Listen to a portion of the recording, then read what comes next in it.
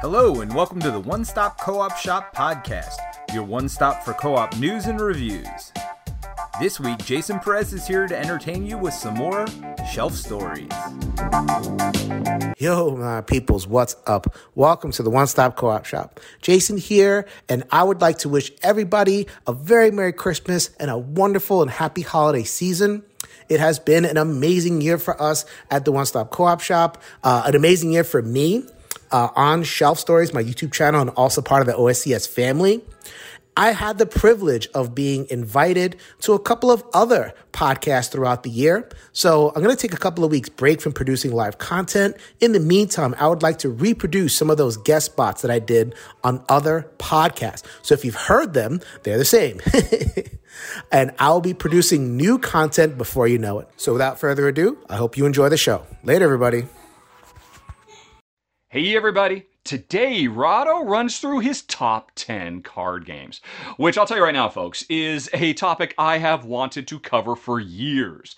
But I've always been a little nervous about it because, what is a card game? I mean, it's such a wide descriptor. There are so many games on my shelves I am surrounded by that use a healthy dollop of cards. And so I've been putting on the back burner forever, but over the last year, I found I really enjoy doing top 10s with other people, with guest hosts. And when my fellow guest hosts for this run-through said, man, I love card games with the passion of 1,000 suns, I knew the time had finally come. So, folks, you can say a very hearty thank you to Jason Perez of Shelf Stories. Yo, my peoples, what's up? How you doing, everybody? Out in Rahdo land, I feel in rarefied air. People are watching this all. There's thousands of you out there. Hello, peoples. All of you who are watching this, you need to go check Jason out. There will be links for his channel down in the show notes. You can hit that eye up in the top right corner of the screen. Honestly, Jason's channel is, I know him for hyperbole, but I'll say it, is one of the most important channels covering the board game industry today. Because he uses his platform to talk about games, which is what we're going to do today, but he talks about so much more. And he is really a positive force for good in the industry. And I am glued. I am subscribed. I'm not. Do you have a Patreon account? It occurs to me you don't have a Patreon account, do you? I would totally be a patron if he set up a Patreon account. I love his content that much. And I cannot wait to see what he has in store, what top 10 card games mean to him. I will say what it means for me. One of the first things I mentioned to Jason is I think I want to leave deck builders out. And I think you did as well, right? Yes, I did. Yeah, because, at the end of the day, deck builders, they could be their own top 10 easily. And what's more important to me than anything else about saying these are card games, I wanted to have games that focus on, I've got these cards in my hand. And as much as I care about what's in my hand, I care even more about what's in your hand. But I can't see them because that's the secret sauce of a card game, the imperfect information. I have to make the best decisions I can, not knowing everything on the table. So I try to pick 10 games that are all about card play, all about hand management as well, and are all about creating that tension of what have you got? And until you flop it on the table, I am always sweating bullets. And so that led me to skip a lot of things that I absolutely love. There's no two ways about it, card games that I left off my list because often as not, I don't really care about what's in your hand. I just care about what's in my hand. And that's usually the case for a deck builder. That's usually the case for most card drafting games as well. I didn't really go deep down that rabbit hole because I really wanted to be a game that focuses on your opponent's cards. Or in some cases, your teammates. I might have some co-ops as well. So I don't know if you have anything to add to that.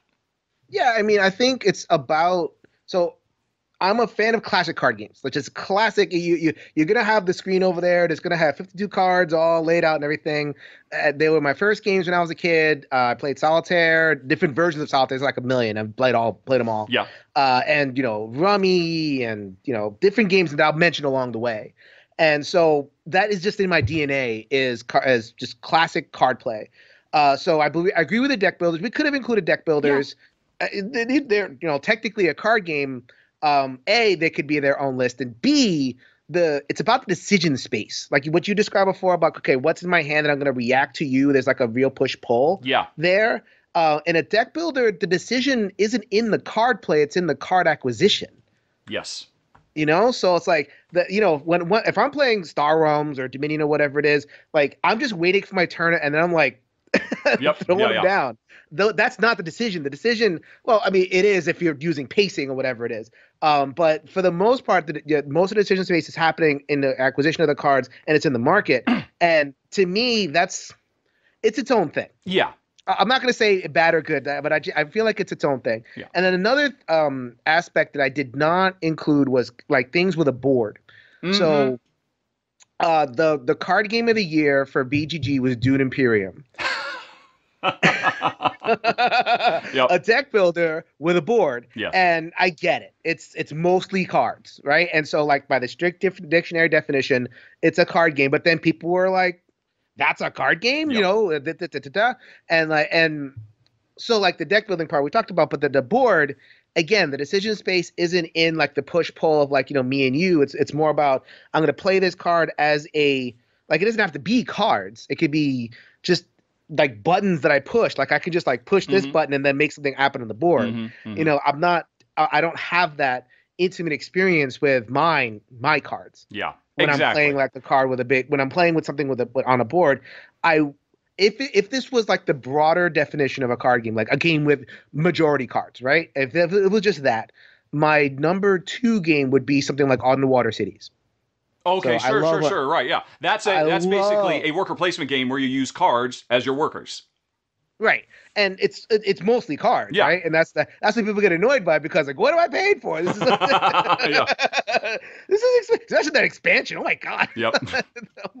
Good lord. But it's mostly cards, and like I could have put that in here, but it's like it's worker placement, and I'm building out this little stuff. Terraforming Mars is a card game, but it has this other dimension, and so that's cool to know. Like if I made a games with cards list, those games would be on there. Yeah. But I wanted simple, classic feeling card games. Yeah, I mean, if we were making a top 10 novel card games, i.e. games that do something outside of the classic use of cards, that would be a really interesting list as a follow-up to this, quite frankly. Maybe you'll be able to come back. That I can do. Yep. Yeah, maybe a little bit later in the fall or something, I'll come back and go like, okay, next step card games or something Yeah, like that. exactly. Because I didn't put it into words, but I think you did very well.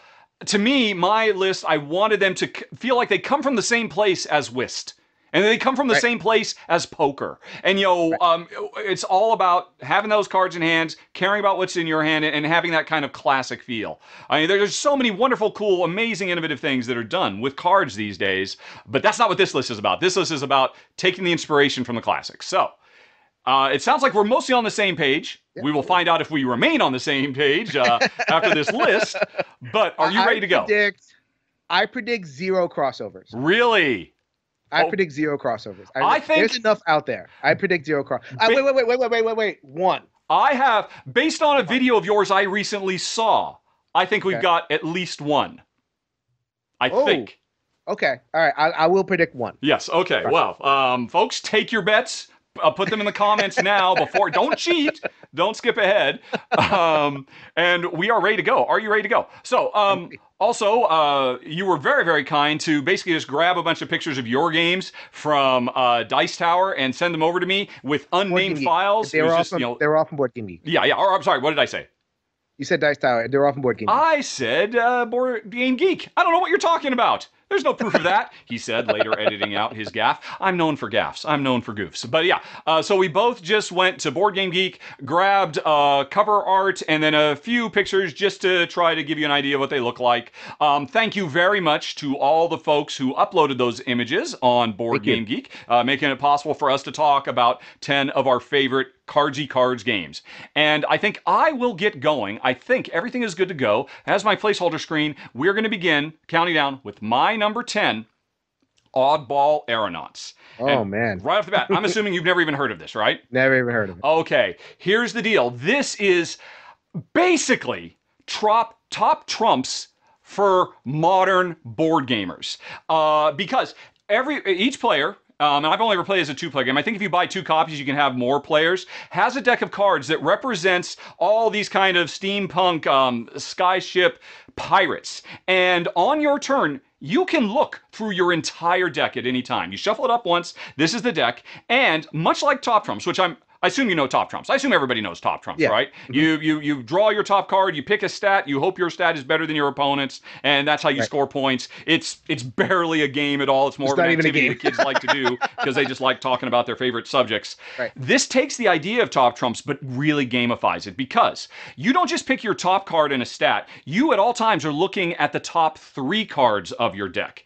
And you pick a stat, and by picking the stat, your lead card, the card that's on top, gets a high value, and the next 2 will contribute to that. So it's really 3 cards combined. But the other important thing is every card has special powers, and whatever card is currently on the top is going to affect this particular round as well. So like in the image right now, I probably want to choose boarding because, or actually no, this would give me, if I choose boarding for defense, I'd get +4 if it's against cannons. And so I know when I'm going to pick what stat am I going to use to attack you. I know this is going to change the rules. And then I have to decide, am I going to use 1, 2, or all 3 of my cards? Because however many I use, those are going to go to the bottom of my deck. That's damage I take. But hopefully I'll end up coming out with a higher number than you so that you end up taking more damage. It's a war of attrition. And often I could really totally nail you to the wall. I've got a really good combo. I know what the special power is going to be, but that means if I take all 3 cards, I can look to see what my 4th card is. On the next round, when Jason is up, my weakest card is going to be on display, and I can't let that happen. So I need to only play 2 cards, because then if the 3rd card stays, it'll combo really well with the next card when I need to defend. It is amazing to me how much gameplay comes from top trumps in this little game. Everybody has a deck of cards. We're playing to do the most damage possible, but there's so many cool special powers. The decks have events as well that will totally change the battlefield when like storms come through that could mess everybody up. And I can look ahead in my deck. I can see when the storm is coming.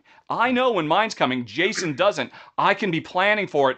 It is surprising. And you wouldn't expect it. I mean, if anybody's played top trumps, there's nothing to it. But Oddball Aeronauts proves it's amazing what you can do with that core idea. And yeah, I mean, top trumps is certainly a classic, or it's a modern classic of sorts, but turning it into a real gamer geek game, I couldn't leave it off the list. It's my number 10, Oddball Aeronauts. How long ago did this come out? Oh, you've gone quiet. No, have I gone quiet? Okay, you are. Okay, I can see. Talk a little bit. I'm talking a little bit. Okay, you are talking. I can't hear you. Have I? You know what, folks? I'm going to pause for a sec. We'll be right back because I want to know what Jason has to say. Okay, folks. Can I ask my question? Are we recording? We are recording again. Here's the deal. I get so excited about Oddball Aeronauts. I was flailing around and I kicked these earbuds right out of the speaker cable. I think you heard Jason the whole time. But okay, Jason, we are back. What's the dealio? So you got this excited about number 10. So like number 9, you're going to like knock over a board game in the back. And number 5, you're going to flip over your table. And number 1, you're just going to explode. I might suffer from heat stroke before we're all said and done. But I'm an old seasoned pro. If anybody knows my show, they know I start at 11 and just keep going from there. I have no doubt that you have like keys to go. We're going to go up the keys. Yep. Well, I've never heard of it. So how old is this game? This game, geez, Jen and I, we played it a lot when we still lived in Malta, because it was really great. I mean, that's another cool thing about the game. You can play it with one hand. You can play it standing in line at the movie theater, because it's just all about, hey, I've got my whole deck. I pick these 3, and whether you take damage or not, you just to take damage, you flip the cards face down and put them at the bottom of the deck. Once you've run out of face-up cards, you're out of the game.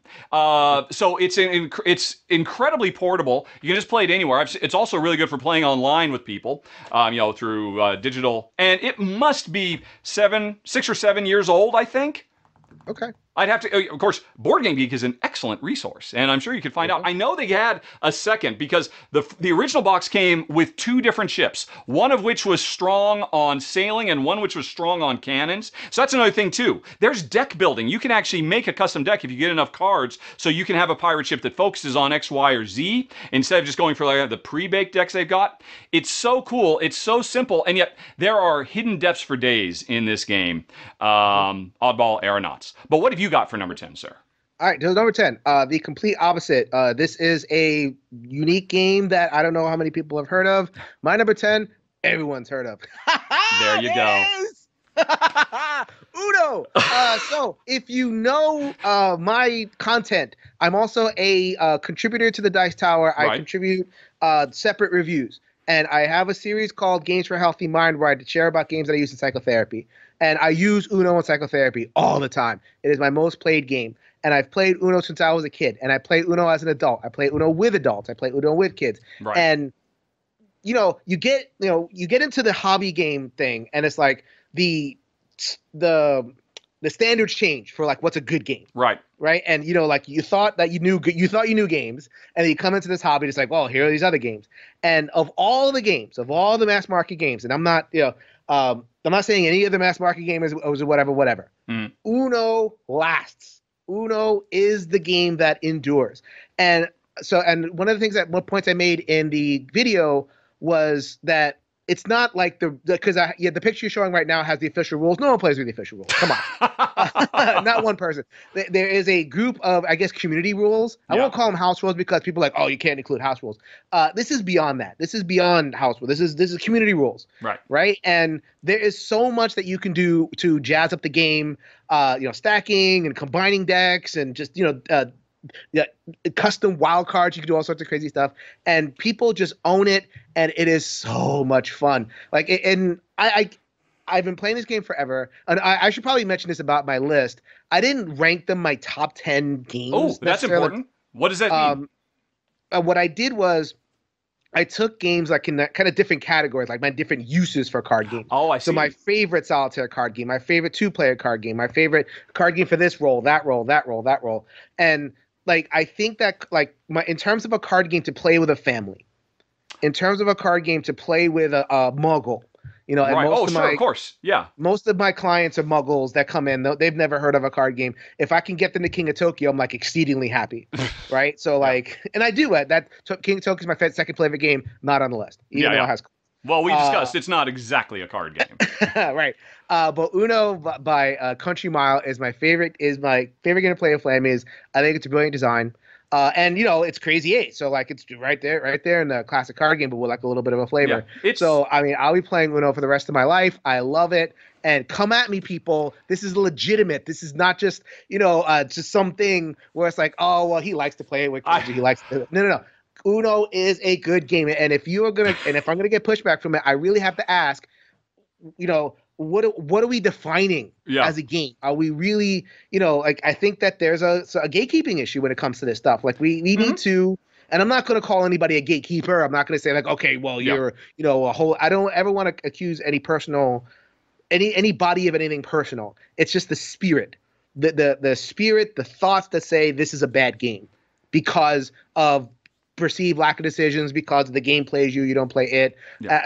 It's fun. All that stuff aside, sure, it's not the right game for a certain audience, but I mean, this is a game you could literally play with anyone on the planet. Anyone on the planet. I mean, you could teach the rules to anybody with a bare modicum of language in 2 minutes. And it's the ultimate pick up and play game. It's maybe more activity than game, but it doesn't mean, this is about the people you're playing with as much as it is about the game. About slapping those cards down and getting a good laugh and, reversing and all of that kind of stuff. Now, it's interesting. I feel like in the however long I've been doing my show, I feel like I must have at least half a dozen times over the years said, well, this is really Uno for gamers kind of a thing, that takes the basic idea. Like mine, Oddball Aeronaut takes top trumps and then really adds another layer. Do you I have that on my list? Don't worry. This you is do. Not Okay, cool. Munchkin is not coming up, people, or like these other games. Like, as a matter of fact, in terms of a family style game, like Munchkin is on that kind of sub list. Like, I could have put Munchkin in this list because I don't mind Munchkin. I think Munchkin's cool. Munchkin has a really good use for the right audience. It has a really good use, and one of the games that got me into the hobby gaming. But like in terms of like family portable card game, this is gonna hit my table every time. So as I understand it, I'm doing a countdown of my least favorite. I love all these to my most favorite. You have 10 card countdowns where you're just telling us you're number one in each of these categories. That is correct. Wow. I believe Cinefix does that for movies, and it's great. All right. So this is your number one game for ultimate gateway uses, basically. Family, yes. And Family. no one can argue. There is what gateway game is more gateway-ish than Uno? Right. Right. I'll allow it. Okay. All right. All righty. Although I look forward to hearing what your Uno Plus game is coming up. But we will now move on to my number 9, a relatively new one, Coldest Night. And I don't know if you know this one. I do know this one, yes. Oh, excellent. Cool. Then you know what I'm talking about. This game, it's amazing to me how incredibly thematic it is, considering it is just a deck of simple cards. Another thing that's amazing to me is it's such a compelling cooperative experience, which is not something that you see in traditional card games. The setting is, it is the coldest night. You and I and anybody else we're playing with, we are in a cabin in the woods. We are going to freeze to death by morning if we cannot keep the fire going. We have a handful of cards that represent everything in the cabin that we could burn. Each card has 2 stats. The left number is how hot will the card burn if I throw it into the pile. This is, there's so many card drafting games where it's all about, oh, here's the river and what cards am I going to take out of it? This is the opposite. This is what cards am I going to play in there? Because the more cards we play, the hotter the fire burns and the more we will stay alive. But there are restrictions. You can't have, I think it's more than 4 cards active at a time. And at the end of every round, the rightmost card burns out. And so you constantly get this incredible sense of tension because, I forgot, the other number, the ash value in the top right of every card, that tells you how hot the fire has to be burning for you to be able to play this card. And what will often happen is, like what's on the screen right now, I really want to burn this encyclopedia. It'll burn hot. 3 is really good. But we need to get up to 7 to burn that. And a lot of things only burn it like a 1 or a 2. And the real problem is, I gotta burn this. We win by getting all our cards played. And if I never get a chance, if the fire never gets hot enough for me to burn this encyclopedia, we won't make it to the end. And I can't tell you what's in my hand. That is such an incredibly powerful tool to make a cooperative card experience where, I mentioned right up front, to me it's all about tension. I so desperately need to know what's in your hand. That's true for poker. That's true for, for any number of rummy style games. But in a cooperative game, it's like, don't burn that card. I hope you have that card so that you don't, because I need, I have a gap in what I can do, so I can hope you can fill that gap. So, and I love that. I love that feeling. Yeah. This one didn't land as hard for me as it did for you. Okay. The theme kind of fell off for me. Okay. Like at some point, because I think of games as like magic tricks, right? Right. You either see the magic and it's like, whoa, or like a hand pops out and you see, or like you see the lady like walk out of the box before they get sawed in half, and it's just like woof. Breaks the spell. And I just feel like there's a little bit of this game felt a little bit crunchy, that's probably why it attracts me. Right. And why Uno, spoiler alert, folks, Uno's not going to make my list any further later on.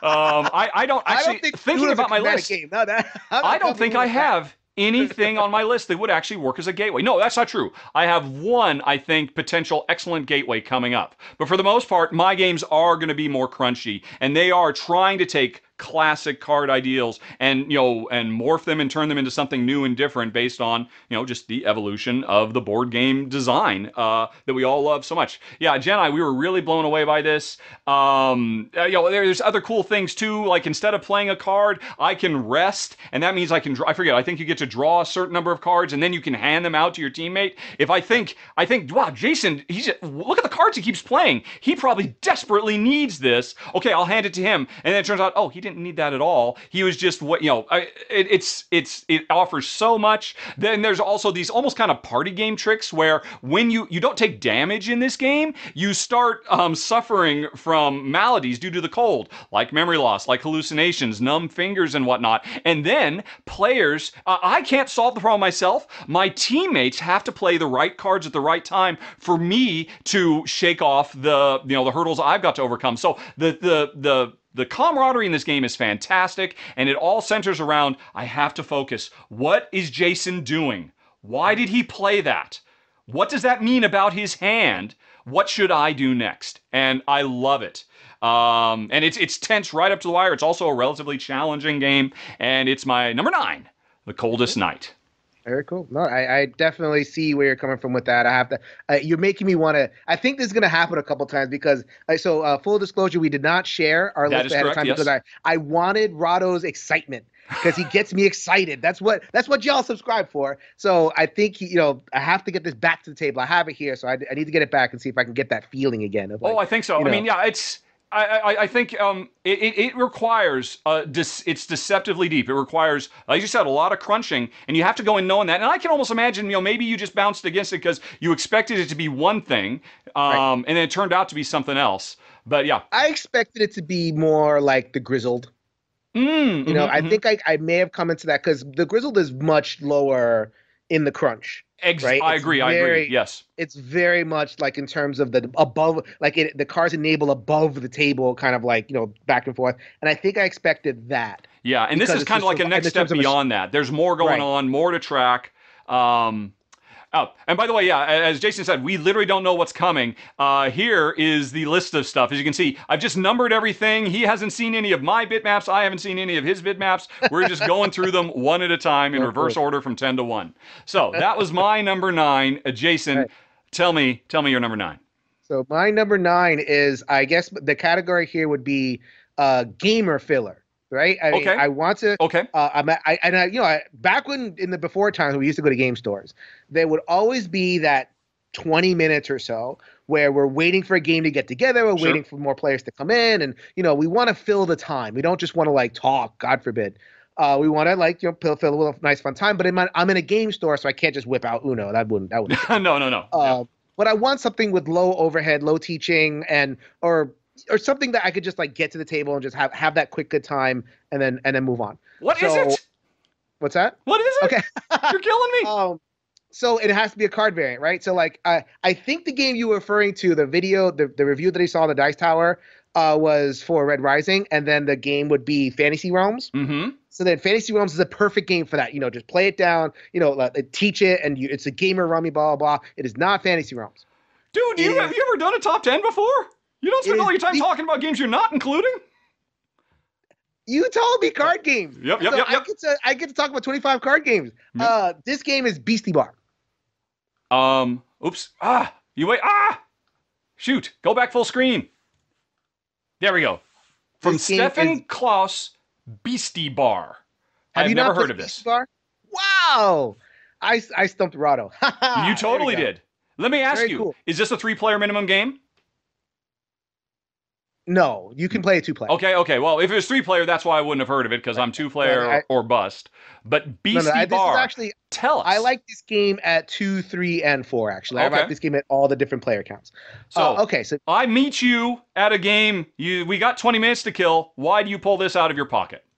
Okay, so Beastie Bar it's very simple. It's like, okay, everybody has cards 1 to 11 in a color, and you see the different colors over there. You see the green and the red and everything, and then every individual card has a power, and that power will operate in that central row. So you see the central row that's displayed. So you see there's different animals, right? The parrot, the monkey, and the zebra. So then the concept of the game is that you're trying to get your animals into the bar, right? And then so what they're going to do is you play an animal in there, and they're going to jostle each other. So the monkey itself does nothing, but if you play a second monkey, then they'll all rush to the front. And if you see the gorilla's there. He's the bouncer. He's going to let you in the bar. So in this image that I've got on screen for folks who are listening to the podcast, basically there's a string of cards on the table that represents the line to get in, and the bouncer is holding them out. Okay. That's right. Okay. That's right. And this is a really pretty mean game. Ooh. So the parrot will come in. Maybe that's why I've never heard of it. And kill another card, and then you'll have the skunk will come in and kill another card, and the skunk art is kind of nasty. I did not include the skunk. You kind of see some stuff coming out of its rear end. But, okay. But it has that kind of humor, and each animal has a different power. Once you get to 5 in that central tableau, then there's the bouncer lets people in. It will let the first 2 cards in, and then it will kick the last card out. Ooh. And throw it in the trash. So you don't want your card. That at the very least, you don't want your card to be last, because that'll be in the bum area. So gotcha. Get out of here. Or the person that does not want to be inside the club. And then and you score the first 2 cards. So you're jostling. It is such a jostly game. Right. I love it. Playing cards to the line, using the powers of those cards to manipulate the line. When the line fills up, you don't want to be left out in the cold. You don't want to be left out in the cold. Gotcha. So and it's not the easiest game to teach in the world because every card has a rule. But as you can see in that little closer thing, the rule is listed on the bottom. So like you see the seal, that one flips the entire line. So like the last is first and the first is last, just because it shows up and does that. Okay. And then once you get to know the iconography, then it works out because it's all kind of there. But teaching it could be a little bit of a thing. But once you get past that barrier, I love this game. Wow. Well, obviously, it's on the list. And it takes 15 minutes to play. It's you're only playing you're playing out. I think it's like 12 cards. You're playing one card. Okay. Yeah. So it's a quick, okay, let's go again kind of game. There is a follow-up. I think there are 2 follow-ups at this point with different cards, different powers. You can mix and match. Yeah, no, Beastie Bar is an excellent game. I don't play it enough. All right. Well, you haven't convinced me because it's so mean, but it's pretty mean. I certainly like the art. And I think I have played some bigger, heavier, jostly type games like that. And I totally get it. That kind of fight for dominance. It's really, to a certain extent, it's kind of an area control game. Yes. Yeah. Yeah. Interesting. Cool. Alrighty. Beastie Bar? Beastie Bar. All right. Number 9. My number 8 is I think it's the closest thing I've got to a gateway. I will ask for your opinion. Jason, what do you think about Lost Cities? That is a classic card game. Mm-hmm. It is a I would say it is. I could play this game with my dad, and my dad does not play cards. Yes. Yeah. Yes. So for folks who don't know, I think most people do, this is a very simple 2-player head-to-head competition where players are trying to put on a series of expeditions to archaeological sites around the world. And what that means is you are playing strings of cards to your side of the board. Although for the record, the board is completely superfluous. The board is not necessary at all. Yeah, not necessary. I did not know the theme of this game was putting on expeditions. I'm a theme guy, and the theme is so paper thin here. It very much is. Although, it's interesting, once you've actually made your expedition, if you take all the cards and you lay them out, they create this big, beautiful panorama of which nobody notices because everybody just looks at the numbers because you have to play in increasing numbers. The danger part, the thing that really screws the tension, there's 2 things. One, as soon as I've got my hand of cards and I say, oh, well, I want to start out with low cards because I want to get once I played a 2, once I played a 5, I can't play a 4 or 3 or a 2. So I've got to keep on working my way up. As soon as I start an expedition by starting one of these strings, or what do you call these? Straights. I start one of these straights, I immediately lose 20 points. Right. Which thematically represents the investment into the... There's theme here, man. Come on. It's right there for you. And so as soon as I start a thing, I am so deep in the hole, and I have to dig my way out. But the question is... Especially if you do multiple, like if you start multiple groupings, then you're really in the hole. Oh, yeah. It's this game tempts you to take chances, and it can so blow up in your face. And the reason is because the other tension-filled thing is I've got cards in my hand that I'm either going to play to extend my expedition and therefore put myself in danger of basically going broke, or I'm going to play them to the central board. And when I do that, that might be the card that Jason is desperate for. That might be the perfect card. And I know that with every single card that he's been sitting on, a 4, a 5, a 7, a 9, and a 10, and he's just been waiting. I know that 3's out there. It's somewhere. and he's gone the whole game holding that. Never once indicating he's got that red string just waiting to go. And I'm like, oh, well, I guess maybe he doesn't care about the reds, and I don't care. I'll just put this red 3 up. Go! And then, boom, there he goes. He has an incredible expedition. And, of course, it goes both ways. Every turn, Jason's having to think long and hard about, if I put that out there, does my opponent care? So, again, it's that tension of, what do I have in my hand? What am I holding back? What have I given away? What have I told you based on the cards I've already played? Am I bluffing? Did I put that out there because I didn't care about green when I'm all about green? Oh man, I hope I get that green back that I played, but I had to put something out there and I think you're not going to take it. an incredible amount of depth, and there's a reason that this design from Reiner Knizia is widely regarded as the premier couples card game in modern board gaming. It's very easy to teach. I would say the only complex thing about it is that idea. It's just kind of hard to get our head around. Oh, I'm literally at negative 20 points. And I think probably everybody's been there the first time. You just don't appreciate just how debilitating that can be and how careful you have to be. But it's brilliant. I was thinking of like teaching this game and thinking of like, because I think the instinct of to, in a regular card game, because there's no negative points in a regular classic card game. Right. Like, you just like start sets. Like especially if you start like a Rummy style game, like if you're playing Rummy 500, it's like, okay, I'm going to play this set, and like work on stuff. And here you can't do that. You can't just like work on stuff. You have to be really, really selective. And if you know you're gonna try to go for like that shoot the moon aspect of like you're gonna do a whole bunch of sets at once, you have to know that. It can't just catch you by surprise. Yep. So no, this really is just an amazing design, so pure and elegant. It feels like it is a design that could have been done in the mid 1800s. And that people could have been playing it for 2 centuries. When in fact, it's just, it's in our lifetime, and it's absolutely incredible. The only thing that bugs me about it is I've played this easily a couple dozen times, if not more, with my wife. I don't know that I have ever won once. I am so bad at it. That's what keeps it lower on the list. I will cop to that because it is absolutely brilliant. My number 8, Lost Cities. My number 8, it goes along those lines. It is my favorite 2-player card game. Okay. And I really strongly considered Lost Cities. I also considered Battle Line, also from Reiner Knizia. A very good, just back and forth 2-player card game. I'm cheating here just a bit because this game is so good. It's my favorite 2-player game, period. It is Raptor from Bruno Faidutti and Bruno Cathala. All right. So I forgot, by the way, folks, here's my other pretty picture. I totally forgot. I was so wrapped up and I forgot I had a third picture. Look how pretty. So you can see when you get them all played out, it makes these lovely tableaus. Anyway, I'm sorry. I totally stole your thunder. What were you talking about? Oh, right. Raptor. Gotcha. I'm on Rahdo Runs Through. Rahdo's going to run through my stuff.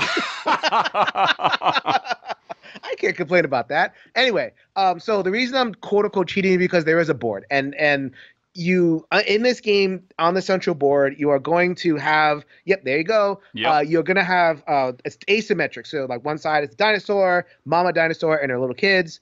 And then on the other side are scientists trying to capture the dinosaur. So are you going to be a dinosaur and save your kids and like munch down on some scientist?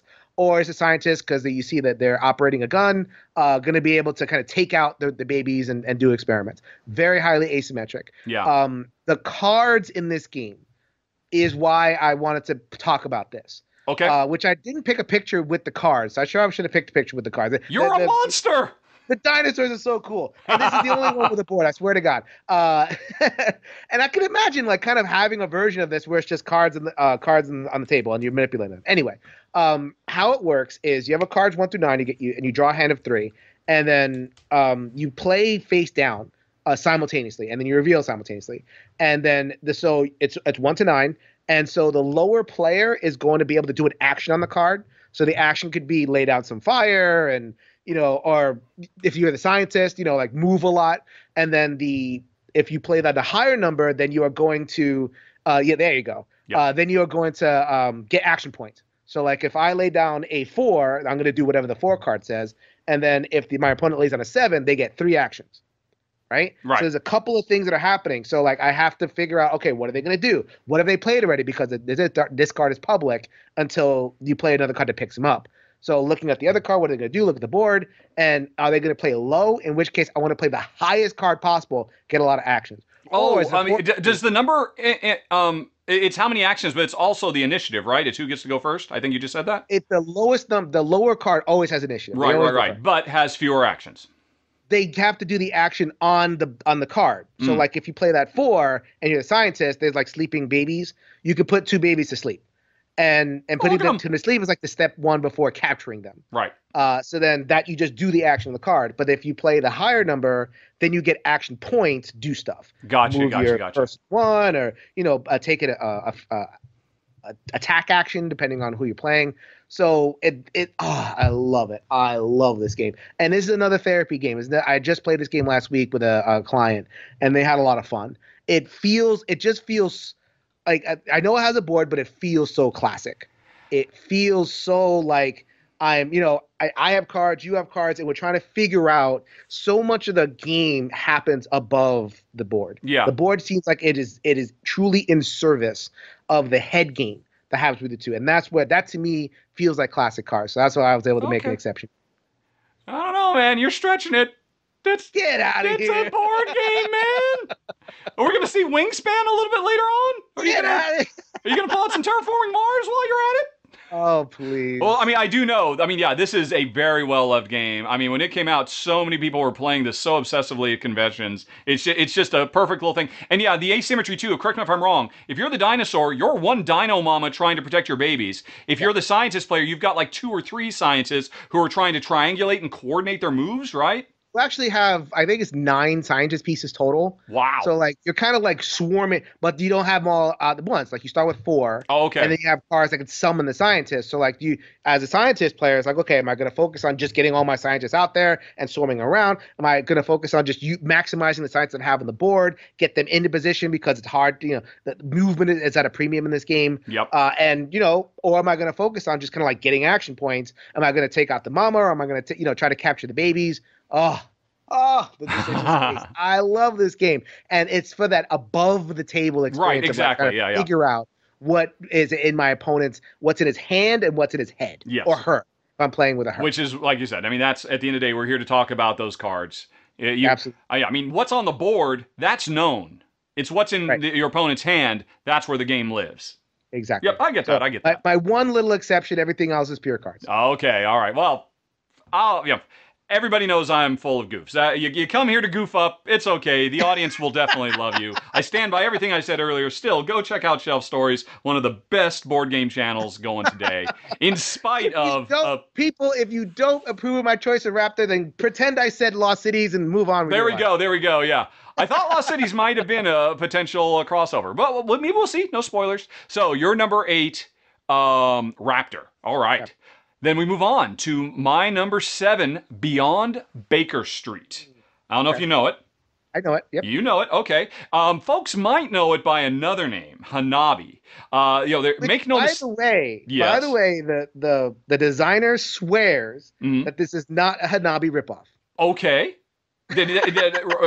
Robin and came up with it on their own, independent?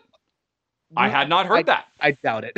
I find that hard to believe. But regardless, very hard to believe. I could have easily put Hanabi on my list. But, because Hanabi is an amazing game. Sherlock Holmes is an amazing game. They both have the same DNA. This idea, I talked about right up front. I care so much about, I need to figure out what's in my opponent's hand. In this game, I so desperately need to figure out what's in my hand. Because I can't see it. I hold all the cards and everybody else around the table. In Hanabi, it's we're trying to do fireworks. It's a very abstract game. One of the things I like about Baker Street above Hanabi is it does feel more thematic. We are literally Scotland Yard detectives trying to solve a case before Sherlock Holmes does. And the thing is, I kind of love the thematic. It feels appropriate. I'm a detective. I've got all this evidence, but I can't piece it together.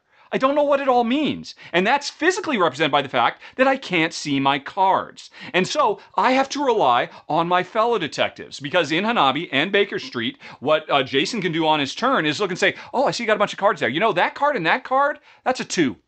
And I'm like, oh, okay, that's good to know. Because this is a game, like Lost Cities, about playing straights. You have to play, an ascending series of cards, and we have to do it cooperatively. And we have to work together, because sometimes I've got my next card I need to play, but somebody else has to play that 3. Where is that 3? Do I have the 3? Why, if I do, why won't somebody tell me about the 3? Because nobody knows I'm really, it's so great. Both games are fantastic. I prefer this because of the thematic trappings, and it adds a bunch more gamery stuff. Players can have special powers depending on whether they're Inspector Lestrade or somebody else. And there's a bit more going on. I think you're trying to build to 3 decks at the same time instead of just 1 master deck. And so it's just a little bit deeper. A great presentation, but you know what? I could have just as easily said Hanabi. I have to admit, of the 2, I I almost was about to say I've played hundreds of hours of Hanabi. That's not the case, but it kind of feels like I have, because that is probably the game I played with my wife's parents, my in-laws, more than any other game. I mean, that and Dixit are the two games we've just played to death. And and when finally Beyond Baker Street came out, and it's like, oh no, this is one for me and Jen to really go deep. I fell in love with it. It is my number 7, Beyond Baker Street. Would you count Dixit, since you mentioned it, as a card game? It's all cards. It is all honestly, as I said it, I was thinking to myself, why didn't I consider Dixit when I was making this list? I think I would have to. By my own definition, Dixit is all about it's not about trying to figure out what's in your hand. It's trying to figure out, once everybody's played a card, who played what. Right. So that is different. That's more about what's on the table, as opposed to what's in your hand. You're right. I will say no. And I scoff at you for even mentioning it, sir. But you had me going for a second, actually. Got it. No. I mean, this is a solid game. Yeah. It's an obviously solid game. Although what I will say is, like, there are some times where, like, I think the biggest example for me was King of New York and King of Tokyo. Okay. Where theoretically it's like, oh, I love this game. I would love the more complicated one. Yes. Or like this slightly more gamery one. Mm-hmm. And I don't like King of New York. I'd rather have King of Tokyo. You're not alone in that. And I could certainly see that being the case here. That people say, oh my gosh, well, I have to try it. It's Hanabi Plus. It's Hanabi taken to an 11. And, that means it does lose something. It loses some of that purity and that kind of elemental nature. Hanabi is closer to Lost Cities. In that it's just so simple. You can teach the rules in 5 minutes. Beyond Baker Street has a lot of chrome layered on top. And, and that can, to a certain extent, get in the way of the beauty of the premise. It'll be interesting to see if we haven't heard the last of this style of game. But maybe. So what is your number 7, sir? My number 7. So we have had the innovation of the strategic Euro card game. Okay. That's why I love the hobby game. Like I'm not against next step games. Like if you do a next step game, well, I'm all in. So like a game like Oh My Goods, or a game like even the this one has a board, but Terraforming Mars Ares Expedition, which just came out. I know you did the video for it pretty recently, I believe. Just like that pure, elegant card game, but like strategy, right? Yes. Something with a long-term payoff. Yeah. My preferred one for this is the Castles of Burgundy card game. Ah, yes. Okay. So the Castles of Burgundy card game is the Castles of Burgundy. Make no mistake about it, yes. It is the Castles of Burgundy. And I'm not a pure Euro player, but the elegance of this system, the tightness of the system, it's one of those games that everything, I feel, you tug on one piece and then like another 4 pieces kind of pull on it. So it's like if I, it really is. I love this game so much, like in terms of like solitaire game, because I play it solitaire because it has an excellent solitaire mode. And that's right. 5 years ago, this made my top 10 solo list when I did a solo list 5 years ago, because its solo is so fantastic. And it's not that complicated. Mm-mm. I mean, it's like the Aaron bot or whatever it is. Is that what I forget what something like that? I think. Yeah. Right. And it's just 5 cards, and or it's a series of cards that are face down. And you put them up, and you have to beat that score because it's forming its own sets. Yep. Another game where you have to form sets, but to get there, you have the You pull the cards. I don't even remember how. I don't even want to describe it. It's just like a Euro game. It's a Stefan Feld game. It is captures the Castle of Burgundy, one of the greatest Euro games of all time. And I was going to say distills it down, and yet somehow when you play this game, it ends up taking up more table space than the original Castles of Burgundy. Yeah, right. I think it distills it down in terms of like mind space. Like I don't. In Castle of Burgundy, I have to care, kind of about everything. But like here, I care about what's in the market, and I care about what's in my hand. Yep. And I care insofar as I want to see what you have so I can draft it away from you. Mm-hmm. Like if you're working on blues, I want to be able to draft the blues, but I don't really have to. I'm focusing on my stuff. And if I'm playing the solo bot, I'm really focused on just what's going on in front of me. And I love it. I think it's a fabulous solo, and I come back to it all the time. So yeah, Castle of Burgundy card game. It's weird for me because I'm known as a thematic guy, but no, give me cards, baby. Yep. And I'm again, this is not a classic feeling card game, but this is the next step on this stuff. Yeah. And it is just it feels so good. It feels like a very evolved solitaire game with strategy. So like there's I different types of solitaire games. Like some of them are more like on the tactical end, which was coming up on my list. This one would be on more on the long-term strategy end. Make a mistake, the thread breaks and you can't get to the thing, because you have to build up to your sets, and you have to make sure you have like your greens and your reds and everything lined up. And that you lay the track for that early, and that has to pay off by the end. Yep. And I love that. I absolutely love it. And I think Castleberg card game does it better than anything. And it reduces to like a magic, like one of them upper deck boxes. Exactly. Yeah. I mean, it takes up no shelf space at all. Zero Very shelf. quick to set up and play. Very quick to play. Although not as quick as you'd think. You'd think, oh, this is a quick little 10, 15-minute game. No. You'll be there for a while. It's a meal. Yeah. It is. And I played at a hotel. It'll take up the whole bed. Yeah. Yep. The travel size is great. I would have put this, given this serious consideration, but it's a kind of card game. I know as you said right up front, there's the kind of card game where it's all about, right, what am I going to get out on the board? It's almost an engine builder as a card game kind of a thing. And I was leaving those off the list. But if I was including that type, it's fantastic. It's really, really good. Excellent choice for your number 7, Castles of Burgundy, the card game. Okay, well, here we go to my number 6. This is my best last hope, since we didn't... well, actually, I don't know yet. There might still be Lost Cities in the future. It's kind of got a vibe. We'll see if we have any crossover with my number 6, Red Rising. Okay. All right. You recently did a couple of very good videos about this very game, and you really spoke to me on a deep level. It's right here. It's right there. Yep, Bam. Yep, I know you love it. I didn't give it away. It's all here. So it's an interesting. There's a lot to talk about with this game. The history of it, the development of it, the inspiration for it. And what, I talked about all that in my coverage. And actually, Jason has talked quite a bit about it on his channel as well. He had kind of a really good debate that I absolutely loved with another gamer who steadfastly insisted it's a themeless game. It's just an exercise in numbers. And your argument, which I completely agree with, is that no, this is actually based on a very popular series of science fiction novels. It tells the story of humanity's future in the solar system, and we're in a caste-based system. And if you're assigned gold, you're at the top of the heap. If you're a red, you're a lowly laborer. If you're a purple, I think that means you're in media. And it's all about this color caste system. And in gameplay, what happens is I've got a handful of cards. At the end of the game, whatever cards are in my hand, they have a thing at the bottom that says how many points they will score. And you'll score lots of points. This is a super high scoring game. And there's also a whole bunch of cards out on the table. Again, there's a board. The board is not necessary at all. You can totally play this game without the board.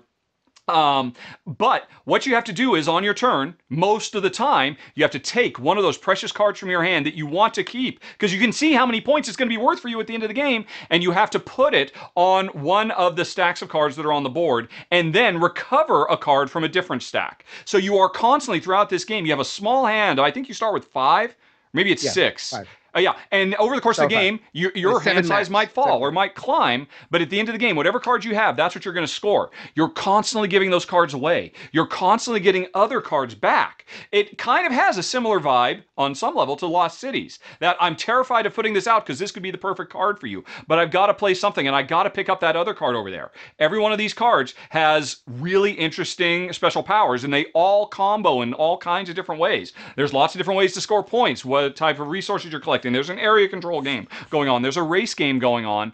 And I am absolutely over the moon with it. The last thing, I have to give credit where credit is due. You already mentioned earlier Fantasy Realms.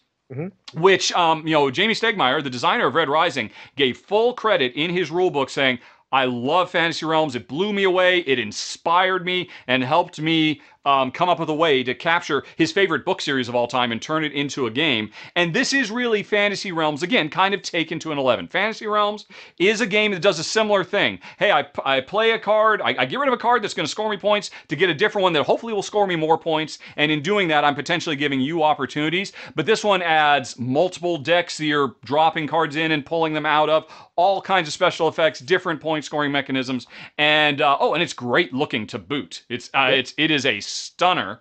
There is a problem if you get the deluxe edition that the cubes you use to keep track of some scoring stuff, they're all metal, so they really feel good in the hand, but they look a little too close if you're not in super bright sunlight. But that's my only complaint, because I'm over the moon with Red Rising. My number, was it number 6? Red Rising. I like Fantasy Realms better because I like the simpler product. And Totally Fantasy Realms did not make the list, so Red Rising is not on this list. But I liked it, and I'm keeping it. And the point I made against Mark, and we will agree to disagree. Yes. That, oh yeah, you're going to say it. I love this phrase. I know your phrase you're going to say. Say it. I love it. So Mark I think Mark was expecting more of an immersive experience. Yes. Right. So an immersive, like, okay, I want to be in the world. I want to be a character in the world. Like, I want to feel like Darrow. Darrow is the main character. Yeah. And he wanted more in terms of, like, fill me in. Like, okay, tell me more about the world. Don't just show me the cards. Give me a little narrative. Give me a little background. He wanted to be pulled in. Yeah. And I'm like, okay. And he said this, Jamie Stegall, was like, I tried to make that game and it didn't work out. Yep. But this game is simpler, and I wanted to make the world. I wanted to evoke the world. Mm-hmm. So then I made a distinction between immersive thematic and evocative thematic. I love it. It is. Yep. Yeah, that is such a beautiful encapsulation of two different approaches to thematic gaming. Yeah, does it make you lose yourself in a world of deep storytelling and layer upon layer, or does it let you conjure up ideas in your own mind? Does it evoke the spirit and feeling of this world as opposed to deeply inform you about all the nooks and crannies of the world? They're both totally valid ways to go. But I do think the immersion is generally what the industry, what most hardcore gamers are looking for. And I love this. Minis, the whole thing. I mean, I love playing this game, and I play Darrow, and he allows me to collect this reporter, who I then use to actually report on the rising, space fleet, because that lets me trigger another thing. To me, the connections are there, but it lets me tell my own story. Because evoking this world. I absolutely loved it. When you said that, I was like, oh, I got to write that down. I got to use that when I'm talking about theme games. I mean, I think the analogy I use is like, okay, you can go to a restaurant, you can have them cook the meal, or you could order ingredients and cook the meal yourself. Yeah. And you get a meal at the end of the day, and it's going to be delicious. Yep. So yeah, I mean, and I find that immersive thematic games are expensive. Yes. To get there, you have to have the minis and the boards and the art out, the yin yang and everything. And that's like, I mean, I love that, but I mean, those are expensive products. This Red Rising, not that expensive. I can get it at Target, or I can get it at these like different stores, and it points me in the right direction. I'm a creative guy. I don't need it to do more than that. Yeah. And I had Jamie on the show. He said one point that I did not agree with. He's like, there's tough decisions, like character-based decisions that you have to make, and I don't get that. Okay, fine. If you get it, fine, Jamie. Well, that's because he knows this game better than anybody in the world. Yeah, he's so into it. It's like, okay, I have the Jackal. The Jackal doesn't work with this. It's like, okay. Yeah. I just we might all get there someday, but okay. I like being in the world. Yeah. What I did appreciate, this will be my last point, what he said when I had him on the show. He said, what I wanted to do was make people curious about the books. Mm-hmm. I wanted to like present enough. I wanted to open a little bit of the door, a little bit of a crack, and present the appealing enough product for people to go off on their own, inspired by their curiosity. And like how Mark put it was like, this game's making me do research.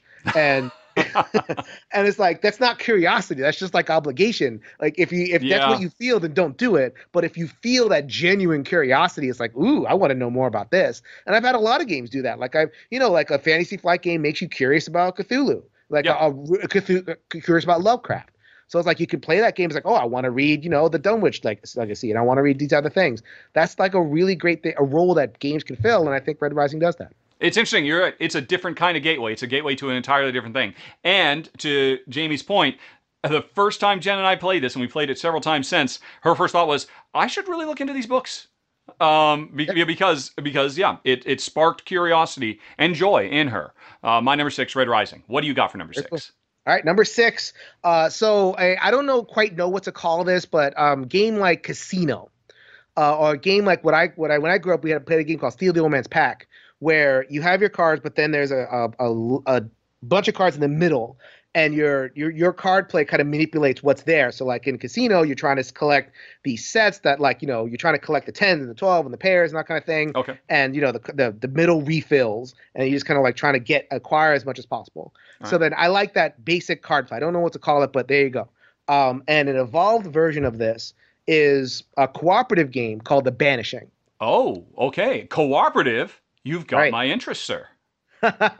This is and it's 3 to 5. So and you just lost me. But but you can easily play 2 characters. Oh, okay. Characters. Without sacrificing? 2 and 2, it's very, very easy. And there's also designer rules for just like pure 2-player. So what is up with that? I'm sorry, I'm going to go off on a side rant here for a second, because we mentioned Fantasy Realms earlier. Right. One of the reasons Fantasy Realms isn't on my list is because it officially doesn't support 2 players. Right. And I didn't play it for years because of that. But it totally supports 2 players. It totally supports it. I don't get it. Yeah, and apparently here's another one that I probably saw this at some point. Said, oh, cooperative card game, interested, 3-player, Instapass. And why are they hiding that? Okay, I don't get continue, sir. So you are you're adventurers. So you see the player boards over here. So you have the healer and the slayer and the barbarian, and you have, I think it's 8 classes coming to base game, somewhere around there. So you have some variety.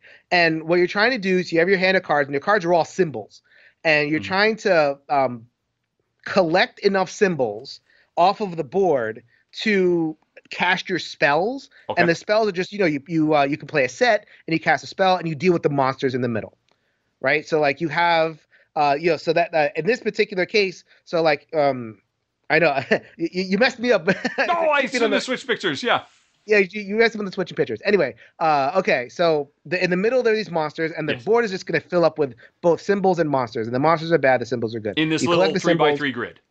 Yeah, in that little 3x3 grid, you collect the symbols, you match the symbols to cast spells. Okay. Eventually, you're going to want to bank a certain number of cards, I think 10 cards, and that's like the Uber spell. Okay. So like, you have to collect the maximum blues, a set of blue cards to cast your Uber spell to be able to actually banish, banishing, and remove cards from the game. And you move 10 cards, you win. But you have to go through the deck with these monsters. And the monsters, because you can only collect them like orthogonally, you can't just collect one card. You have to collect all the cards in an orthogonal row. Oh, wait, okay. So if you're saying if I take the top left, that's the one I want, I also have to take the thing immediately to the right of it and immediately below it. You either have to take it horizontal or vertical. Okay, so you have to take the entire row or... Okay. Right. And so if I take the, if there's 3 just cards there, then that's fine. Great. Or 3 symbols, then that's fine. Yeah. But, I have to figure it out. So, okay, let's say I want those 2 green cards up top. It's like I can take those, but then I take that monster, and that represents a wound. Okay. And the more wounds I get, if I get enough wounds, then I lose my powers. And if I get too many wounds, then I die and the game's over. Mm-hmm. So you have to, that's decision space. Decision space is, I need my cards, I need my spells, I need to power these spells, but how do I manipulate the central tableau in order to minimize the wounds that I take? Okay. And there's items so that you can, block wounds coming in, and, so like armor and shield and wands. So like, it says, I don't know, the armor is like, okay, your health goes up 1. Okay. So like you see that. So you can take the monsters without being bothered. Yeah.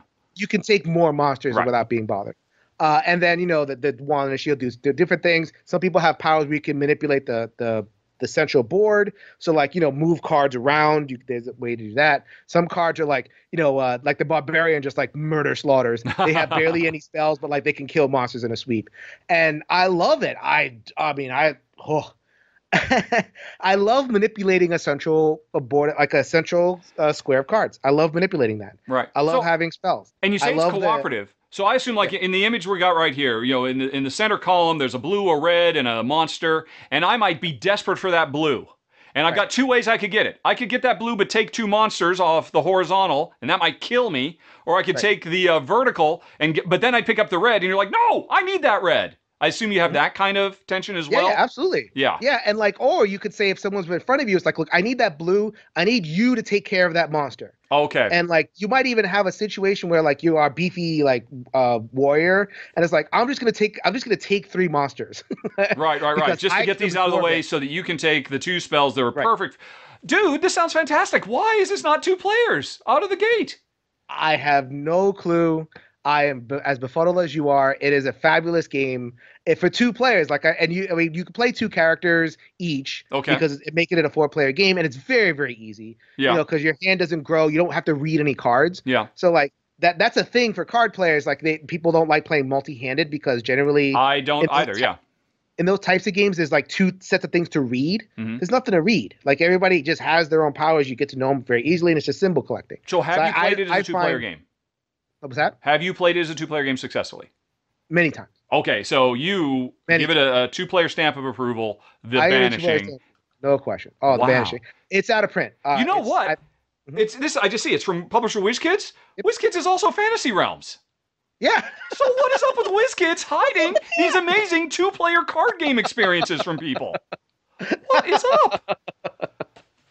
It's I crazy. don't get it. I don't get it. I love Yeah. this game. Well, I that's absolutely. really that definitely goes on my interest list then because I like all those ideas.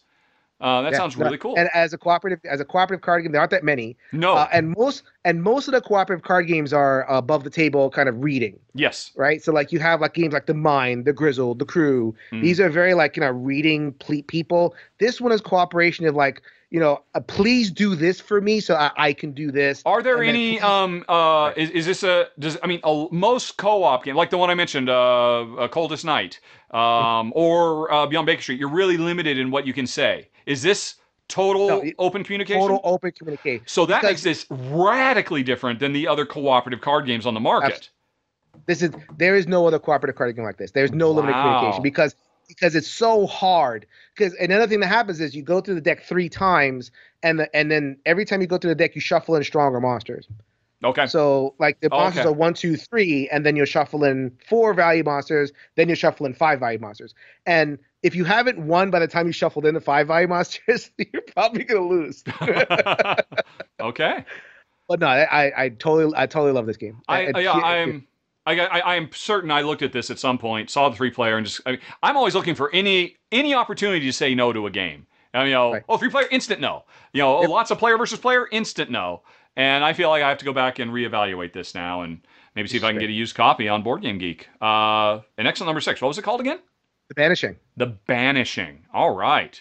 Well, okay, you blew me away. I'm very happy to know about that. Although I that's just love that I grateful. can blow Rahdo away. Yeah, I yeah, love yeah, this. yeah, You yeah. played everything. I mean, Well, I know honestly, you filtered the 2 gamers, so it's not that hard, but like still, it warms my heart. But if it doesn't support 2 players, that's a huge blindside for me. I expected you were probably going to surprise me with a few things because so often, and I think maybe that's just because of the background. People expect card games to be, because of the history of card games, to be all about a bunch of people around a table. And 2-player card games are kind of the exception to the rule. They have been throughout most of human history. Mhm. And Although it's getting better. I think that there are a lot of, like you have the 2-player trick-taking game that's coming out that Yes. are coming out now, and Yep. I think that we're getting better at like filling in Yeah, that like 2-player Fox in the Forest is, Right. I know, got a lot of attention, and there's a few Claim, other yeah. ones. Mhm.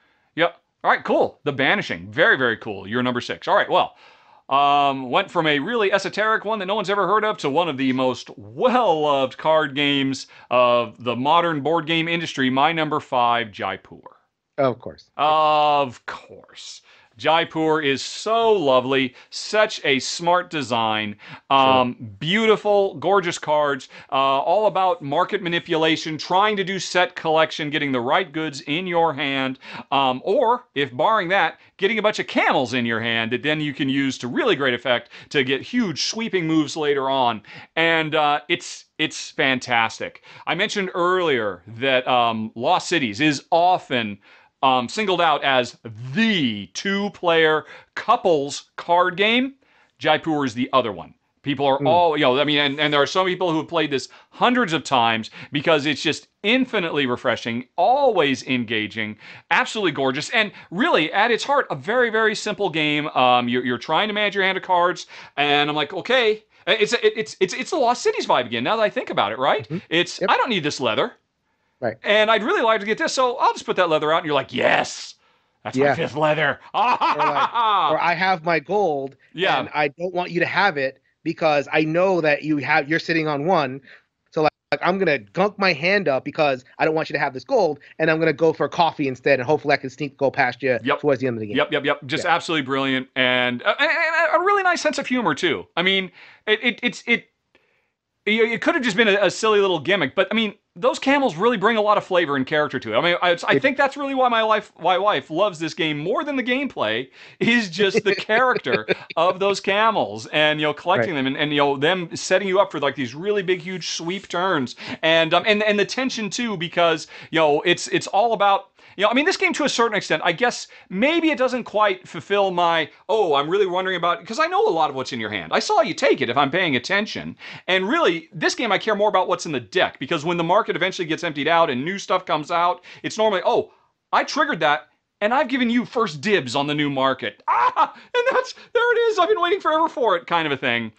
It's super duper. Obviously, you know it. Yep. It's one of the string of really great Asmodee apps.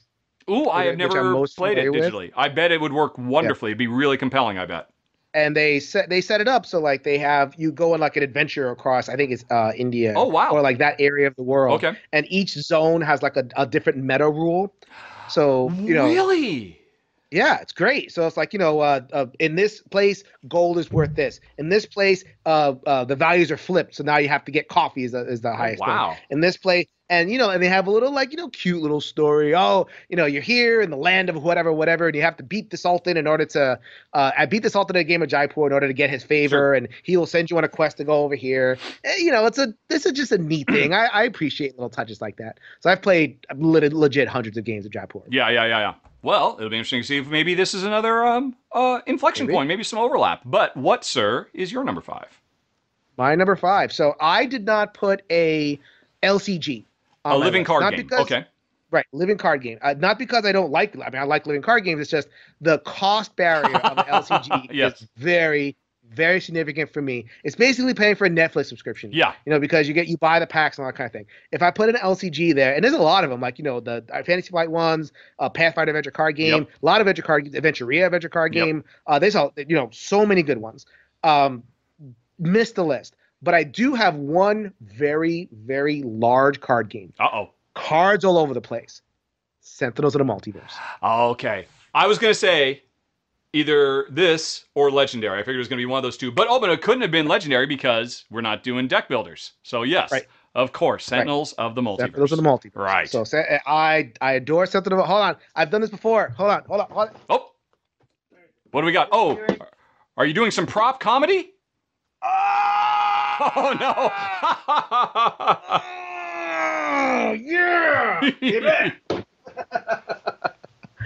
I have everything for this game, and I'm in on the expansion too, or the reboot that just came out a couple of months ago. Oh my gosh! On Kickstarter, because the old it's an old product and it needs to change. It's hard to get to the table because of all the tracking. Yes. Numbers all over the place. Yes. +1, -1, heat, cold, all that kind of stuff. But dealing with that, taking all that out, the core of the game is so fabulous. You have a hero, and there's lots of heroes. Rahdo is showing you all the heroes. Yeah.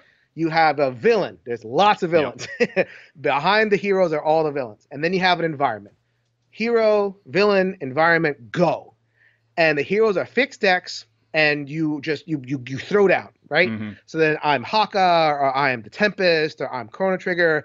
And at this point, I think there's over 40 heroes to choose from.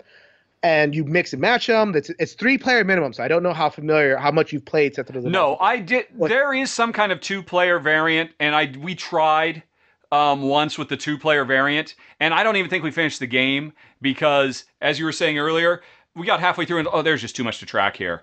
Considering the popularity of third-party apps to help you track all of the stuff that goes on in this game, all the stats that are constantly in flux, and the resources and all that, it was too much. Right. I don't care. Okay. I'll play all 3 characters. I play all 3 characters solo. I played the tar out of this game. I played it on the app. There's a app which don't play the phone app, play the tablet app. I play the tar to the tablet app. Yeah. And this is one of my most played games. I think this was my 4th game, hobby game. Ooh, okay. In terms of gateway, right? This was my 4th game, and I spent a good 6 months playing only this in 2014 or 15 or something. And I don't know, it just has a warm place in my heart. It's the heroes, right? I feel it's the fixed deck. Marvel LCG, really, really great game. Nothing bad to say about it. I don't love deck construction. I want to be. I was going to ask if you would contrast and compare this and Marvel Champions, because Marvel Champions is really the heir apparent to this. Yeah. I mean, and it's the low player count. So if you want to play 1 or 2, play Marvel Champions, right?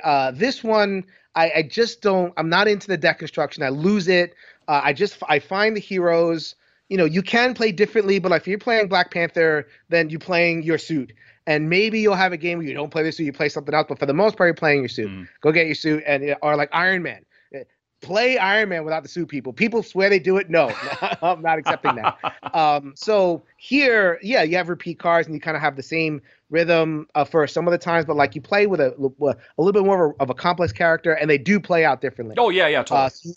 So you have your simple character. Here you go. Here is a simple bash him in the face character to a friend who hasn't played before. Or I taught my 13-year-old nephew who's not really a gamer. Here, have like the bash him in the face character. Mm-hmm. Or I could play a character like Unity, which is like, here's bots all over the place, and this bot does this bot does that, and I'm tracking all this other stuff and everything in between.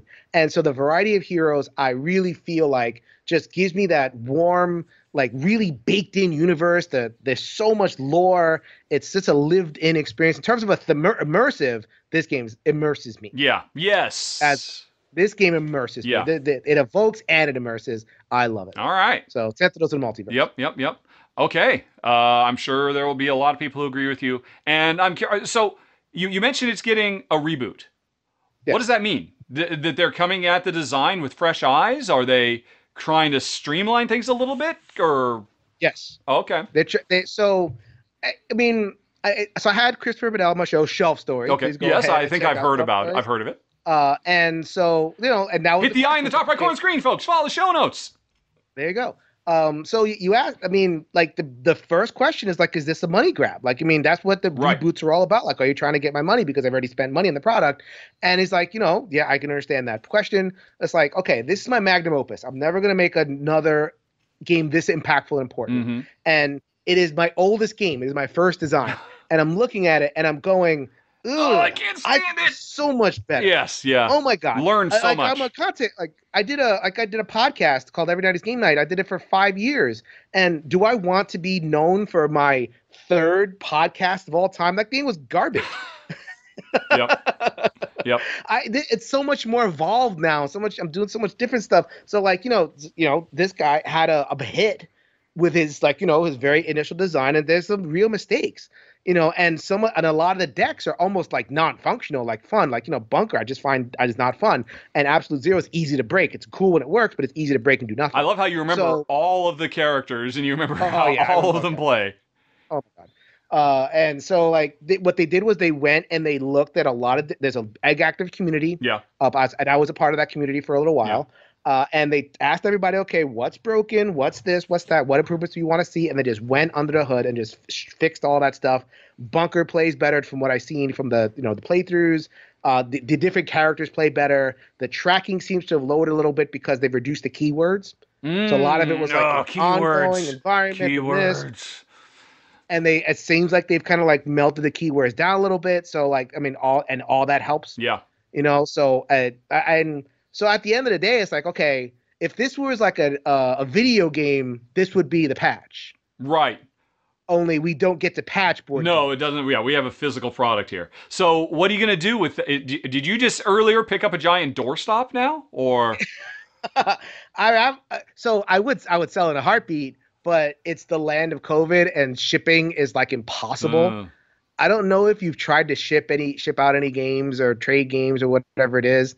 The shipping, the cost of the shipping is just, and that is going to be a monstrously heavy box, I am sure. You weren't just you weren't play acting there. I can't even imagine how heavy that thing is, full of cards. And people want the box. Oh, of course. I'm not just going to trade them the cards. They want this storage thing because what's it going to do with the cards? Yeah. And I don't have the original boxes, so they want the box. So it's like, if I can get a local sale, I'll absolutely sell it. I'm good. And fall in love all over again. And I'll fall in love all over again. Sentinels in Multiverse 5. All right. One of my first loves. I will be playing that game for a very, very long time. Excellent. Yeah. Okay, cool. Well, that was a big number 5. We're halfway through. We are making progress. I'm moving on to my number 4. The Crew. Quest for Planet 9. I believe you mentioned it earlier.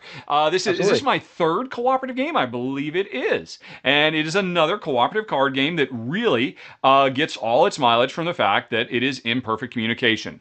That, again, that tension I've been talking about from the beginning. All my games are just make you just curl up in a ball and oh, please do the right thing. Read my mind. This is what has to happen. Now it's because I can't tell you what's in my hand, and I have to intuit what's in your hand as we all struggle in the cold, icy vacuum of space to try to keep our galactic mission going by trick-taking. This is a trick-taking game. And now, I think some people, considering how much I just went on and on about how we're always looking for two-player experiences, some people might say, well, you know what, this really isn't the really best one to choose for two-player trick-taking. But I absolutely love the 2-player variant that comes with this. I don't know if you've tried it.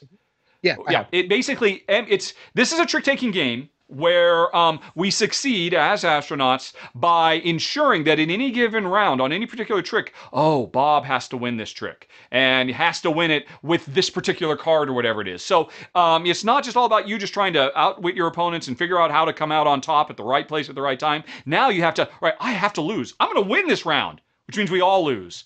How can I stop this from happening? It's really deep. And the way the 2-player works is there is effectively a third player, and we get to see we get to see a portion of their hand. Mm-hmm. And the thing that I love about this is neither my wife nor I have any real experience with trick taking. And trick taking is a difficult beast to get your head around. It's very, very different than any of these other games I'm surrounded by. And whereas people who've been playing, classic trick-taking games for their entire lives just know these rhythms like the back of their hand. And I have played trick-taking games with people who know their way around, and I've never felt stupider. And the beautiful thing about the 2-player mode, keep track of the Trump, Richard? This suit is now the Trump. Come on, man. But this game, it's a really great teaching tool or a learning tool, because Jen and I, neither of us are particularly good. We have a third of all the information we need, and we can't talk about what's in our hand, but we can talk about all of that stuff. And it's been a really great eye-opening experience, and has helped me kind of get into the rhythm and kind of, a baby step me into trick-taking. And then on top of that, I don't know. I mean, maybe you would think I'm stretching too far to say I do feel the theme here, because this is all about the icy cold reaches of space. Everybody's near death. We're in really tough situations, and communication is at a premium. I'm outside on a spacewalk. You're inside. I don't have enough time to explain to you in exacting detail everything I need to do to repair this satellite dish, i.e., I have to win this trick with a 7 or whatever. I feel the tension that I get from a movie like whatever the Sandra Bullock one was with Gravity? Yeah, Gravity. I feel that tension, obviously, because will my team do the right thing? Have I correctly figured out that they can do the right thing? Because I have to take my best guess as to what's in their hand. And it's absolutely brilliant. It comes with 50 missions that are all just little tweaks, that change parameters. And we've only played about halfway through, but we really like it. I guess there's a new one coming that's basically set at the bottom of the ocean now, a deep sea exploration, which I'm very excited about as well. I think it's fantastic. And it works for me and Jen for a lot of reasons that maybe aren't that interesting to other people. But like I said, as a gateway into trick taking for us, because we love cooperative, we love working together, and we love having a third of all the information available to us so we can make smarter decisions and learn those tricks to trick taking. It's great. It's my number 4, The Crew. I have limited communication card games as its own spot. Oh, okay. So we will be hearing something. The Crew may be in that mix. So. Yeah, we know it won't be Coldest Night. Right. I could probably take a pretty educated guess then as to what it is, but we'll get there shortly. What is your number 4, sir? My number 4 is so I talked about strategic card games, very kind of stable, sedate. You kind of know what's coming and you can kind of plan ahead. But then I want sometimes that next level tactical card game. I want to be able to get a whole hand of cards and figure out what to do, and have a general sense of what I want to do, but I really have to react to what's in my hand and all that kind of thing. And Euro games have given us this gift with the multi-use card. Sure, I will always love that whole invention of okay, I can either discard this for money, or I could use this to play it, or I could do whatever. No game does it better. So the proto version of this game was San Juan, but we are going to talk about Race for the Galaxy. There we go. Yep. Race for the Galaxy. Race for the Galaxy. If there is a crossover, I'm not sure how you feel about this game. This is the one I thought might be a crossover. Nope. I'll tell you why. It gets back to my original script. I think this is a brilliant game. Personally, if I'm going to sit down, I'd rather play Roll for the Galaxy, which has a lot of the same vibes with dice, or Jump Drive, because it's this in half the time. Not that this is a particularly long game either. But this game is more about, what have you gotten on the table in front of you? It's less about what do you have in your hand. I mean, I will care about what's in your hand. I'll care, is he going military? I wonder if he has some more military. But it's not like I'm, oh my gosh, I need to know if he's going for more military. Because it just doesn't have, it doesn't leverage his cards in that way. So that's why a game like this, or San Juan, or the new Terraforming Mars Ares expedition, for that matter, would not have made this list, because these don't feel like classic card games to me anymore. It becomes more about what's on the table and less about what's in your hand. Especially because, as you said, what's in your hand gives you so much flexibility. Right. Although, okay, so I think there are strategies, and I think, you can have your produce, consume strategy, you can have your development strategy, right. And I think that you need certain cards in your hand to kind of pull those off. Yes. So it's not just what's on the table, like it's that interaction between what's on the table and the hand. When I play Race for the Galaxy, I'm in a very rich decision space. But it's a rich decision space about the cards in my hand. And the cards in your hand, I don't care about that much. I care about what you've got in front of you, because I need to know, are you about to produce? And that's incredibly important, because if I can anticipate when you're going to produce, or when you're going to sell, or when you're going to explore, and then I can piggyback off of it and do what I needed to get done, and also, I'll get this nice little thing that'll set me up in the future, that's great. But that to a certain extent, that's about what I might imagine is in your hand. But it's more about, oh wow, you got a lot of fat planets there. They're all full of cards, aren't they? I wonder what you're doing next. Although, here's what I'll say to that. Yeah. So in order to get to the next level of this game, in terms of which I will admit I probably never got to. Right, and so and this game is 2. I think that 1 and 2, because 1 you get the solo bot and they're doing a different thing. I love the solo bot, and 2, but 2 is a different feeling. So then I do care what you have in your hand, but not specifically what is in your hand, but how many cards you have. That's a good point. Yes, that is true. Because are you rich? Are you going to do something big, or are you poor? Right. Yeah. Right. So if you have, your full complement of the 10 or 12 cards or whatever it is, then I can very likely guess that you're going to play a 6-point development. There you go. And you're going to score off of that. So it's there's that follow action. So I will get to be able to do the same thing you're doing, just not with a little bonus. Yep. So if I can read you correctly, and that's the thing about a card game, you need to be able to read your opponent, right? So so not necessarily what's in their hand, but what are they doing? What is their decision? The same thing with Raptor. So then if I can read that correctly and execute the follow, and then say, okay, I have a free development action because you gave it to me, and then I can do this other thing past there. I wanted to put my development down, but I wanted to produce 2 and produce and consume, but you're letting me put the development down so I can produce and consume. I can do all that at once. Yep. And so I have to read, and I can read that off your hand. And I can read that off the size of your hand. Or if you're little and you have very few resources, I'm not going to pull the Explore action. Yeah, because you're going to get it for with free. No card. Yeah.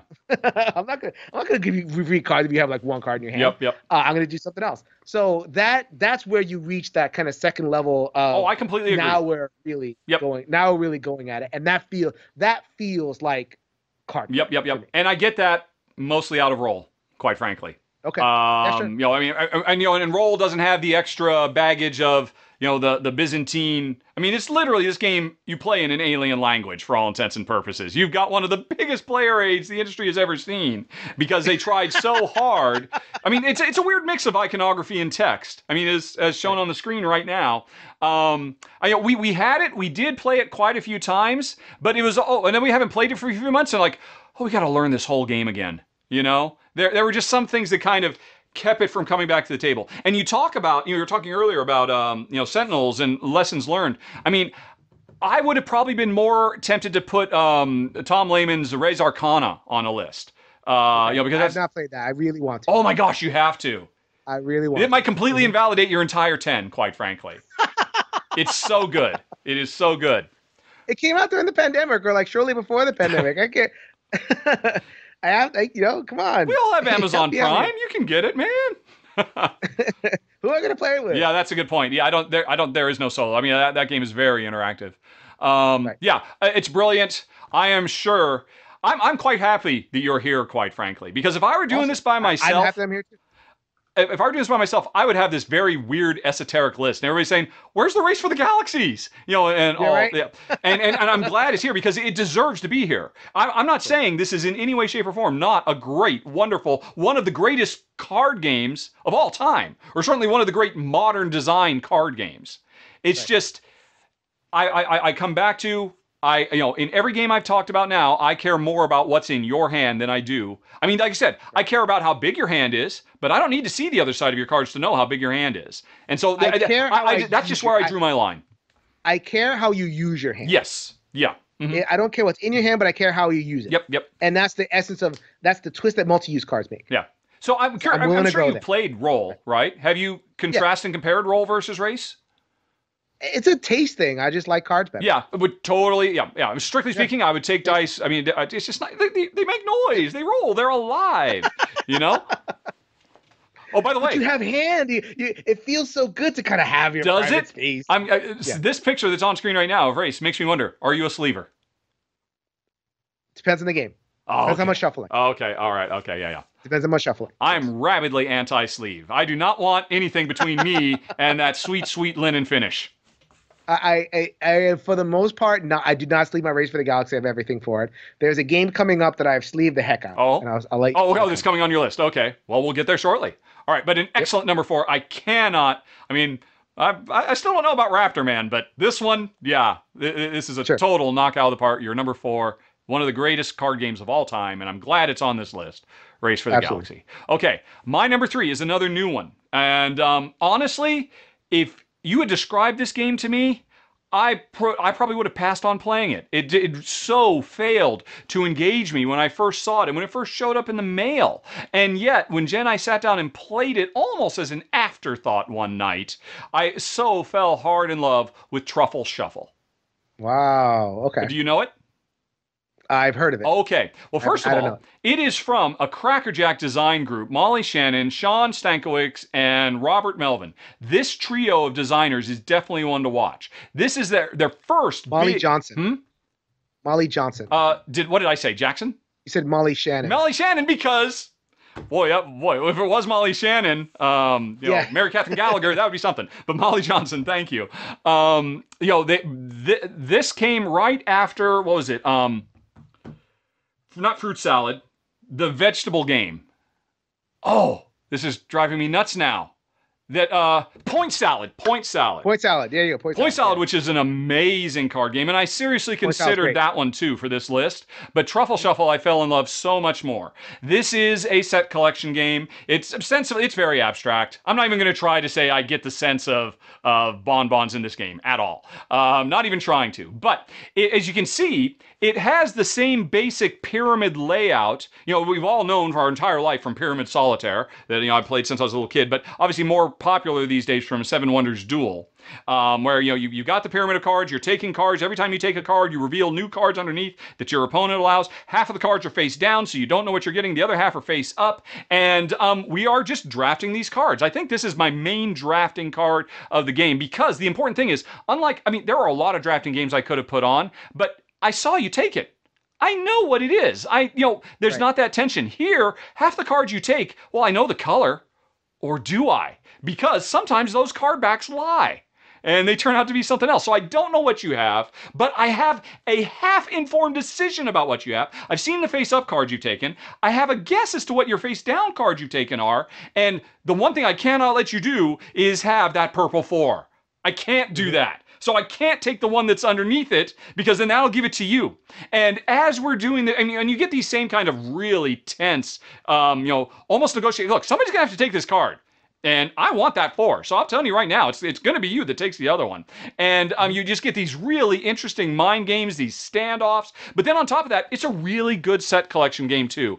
Because you can be going for collecting based on color, which is easier and quicker, but not as high scoring, or number for straights. And the most brilliant thing about this game, ultimately, what you're going to do is all those cards in the pyramid are going to be drafted. And at the end, once they're all taken, the rest of the deck is going to come out, and a second pyramid, you're going to play through the second pyramid. Mm-hmm. At that halfway point, when the pyramid is emptied, if I still have any cards in my hand that I was trying to build up for a set and I didn't quite get them played, Gonzville. Boom, disappeared. I think you get to carry like 2 or 3 over to the next half. And so, okay, I can see there's that one up there. I know I want that one. You know I want that one. I have to think 5 turns around. Okay, if you take this, I take that. You take this, I take that. Then that means maybe if you go this way, I'll be able to get that, and I'll be able to get this street played. And it's escalating. If I get 4 in a straight versus 5 in a straight, it's such a huge scoring thing. But if I push too long and I miss my window, I throw the whole thing away. It is just so nail biting in the best way, and it's pretty. It's a simple game. It feels very classic. And again, it is a game where I very much care. What did you just get? What was that blue card? Right. Would you please tell me? I need to know. I can't make a move until you tell me what that card is. And Jen and I will often just have these little standoffs as a result. And it's fantastic. Like I said, Point Salad was huge. They did another one that I covered, which was also very nice. It was about donuts. And I mean, that was a really sharp little tile laying game. But Truffle Shuffle, I think I played one more of their games as well, is their best. It is, I was shocked as I was making this list that it comes in at my number 3. How does it compare to Seven Wonders Duel? Seven Wonders Duel is a brilliant design, but Seven Wonders Duel, we didn't keep it. It's way too mean-spirited for us. In fact, Seven Wonders Duel kind of makes me bitter, quite frankly, because I love Seven Wonders so much. And Seven Wonders is a great game about building civilizations where we work together towards everyone's betterment. Yeah. If I need stone and my neighbor has stone, they're happy they get money from me. I get the stone I need to build. And for whatever reason, Duel says, throw all that away. I'm going to burn your stuff down. I'm going to steal your money. I'm not even going to steal your money. I'm going to make you lose your money, and you have to set it on fire. Yeah. I'm not even taking it. And it's like, why? It was such a beautiful, ode to humanity working together, the best of us. Even the warfare in Seven Wonders was kind of live and let live. Oh, it's just an exchange of points. Right. And Duel, I mean, I'm not saying Duel isn't a brilliant design, and I totally understand why it has completely supplanted Seven Wonders in a lot of people's minds, but I just don't understand one of the things that made Seven Wonders so special. The fact that we're all in it together, not in Duel. Yeah. I mean, it's right there in the title. So that's why Duel will not be making my list. Seven Wonders doesn't either because, again, I've got a hand, and then the hand's going to disappear. So I'm generally, there's a bit of angst, especially at a lower player count. Is that other science card going to make it back around to me? I haven't seen anybody trash it yet. Oh, but you did build a wonder. Was that the 7? So there's some, but it's not omnipresent. Especially at higher player counts. But yeah, Seven Wonders are great. Seven Wonders Duel, not for me. This gives me everything I want out of Seven Wonders. All that tension, all that excitement, and none of that, cutthroatedness. Slash and burn, yeah. Yeah. Mm-hmm. Yeah, I didn't put any card drafters on the list. There's a couple of really good ones. If there was a number 11, I probably would have gone the card drafting route, and it would have been Seven Wonders Duel because I like, I don't mind the meanness. Yep. Has a decent solo bot or solo rules, which have been added a little bit later. The solo rules were not available when I tried it. Like, I would definitely love to try that game as a solo. I bet it would work fantastically. Yeah, no, it worked great. Although it is the bots tend to be mean. Like the bots tend to like. The play certain boss, like they tend to either like rush things, and you don't feel like a person that wants to be rushed. No, actually, here's the thing. A lot of people misunderstand this about me. I have no problem with playing a cutthroat game where everybody's coming after me. I just am uncomfortable being put in a situation where my best move right now is to burn your stuff to the ground to steal your stuff. I love a game that beats me up. I did a top 10 sadomasochistic games a few years ago because I love having to worry about starving to death in Agricola and fighting off disasters in Peloponnese. So, and it doesn't matter to me whether it's generated by the game or by another human player. It's no hard feelings. To borrow Walter White, I don't want to be the one who knocks. That's just not me. Right. But you mentioned Peloponnese. That's not a bad card game. I thought long and hard. Hidden little gem. And honestly, if I put it on, it would be my number 1 on this list. The only reason I didn't is because at the end of the day, it feels more like an auction game to me than a card game. Right. Okay. All right. But that was my number 4. My number 3, okay. The excellent Truffle Shuffle. 3. Top that, sir. Very good. Okay, so I'm going the poker route. Okay, yes. One. This game feels more like gamer poker than any game I've ever played. We are talking Not Alone. Oh, wow. Not Alone gives me that poker feeling. Gives me that, there's the hunter and the hunted. There's one versus many, right? So like I play the alien often because I teach this game a lot. Mm-hmm. And then, other players, they have like a small decision space because they're little weenie hunted. They're running around and they're trying to escape. And the picture like the first Alien movie. So like the first Alien movie, the alien was literally unstoppable. You couldn't do anything to it, right? And then the hunter just kind of like trying to live and survive and move on to another day. Yeah. So then what the hunter has, the alien creature has, they have a hand of cards, which are powers. Right. They play one card per turn, and they get to like do some kind of power. And they also have the tokens that you see on the screen right now. Mm-hmm. And you have cards 1 through 10, which represents the world. This alien planet that the humans have crash landed on. Everyone, alien planet, humans have crash landed on, and they want to get F out because they want to get the flight out. Yes. Take the flight, F for flight. And they want to get out of the world, right? And, blast off to outer space before the alien gets there. Right. So they have, the human players have cards in their hand that match the world. Yeah. They'd say, I play a 3, that means I'm going to the river. I play a 7, that means I'm hiding in the shelter. That's correct. Yeah. And so you're playing cards one at a time, face down, and just like with Raptor, you're doing simultaneous. Well, not a simultaneous reveal, but like you playing cards face down. Yeah. Right. And there's a sequence to when characters go when. So then the hunter is trying to guess, and there's the poker. Yep. Where's the player going to go? And as the game evolves, the players will have to discard things and reveal, because if they discard, they can't go there. So it's like, okay, narrowing it down. Where are they going to go? They're low on health, so they might go to or they're low on cards, so they might go to the river to get some cards back. Oh, they might make a break for it. There's a card that hurries up this tracker over here that I'm showing, or that Rahdo is showing. Yep. So what's happening is the tracker, the blue and the purple, represent progress. Mm-hmm. So the human players are trying to get their the liftoff point before the alien player gets its assimilation counter to the liftoff point. Right. That means like all the times the alien's like biting people and finds people and rips them apart and all sorts of good stuff. Yep. By guessing correctly where they went based on early on, it's a crapshoot. Later on, there's only 3 places you could go. What's your situation? I know where you're going to go, and I know where you're going to go. Which means you're not going to go there. And I know you know that. You call it a poker game. I call it a Vicini game from, Princess Bride. Yeah. I mean, and it is brilliant. I agree. It's awesome. It is pure.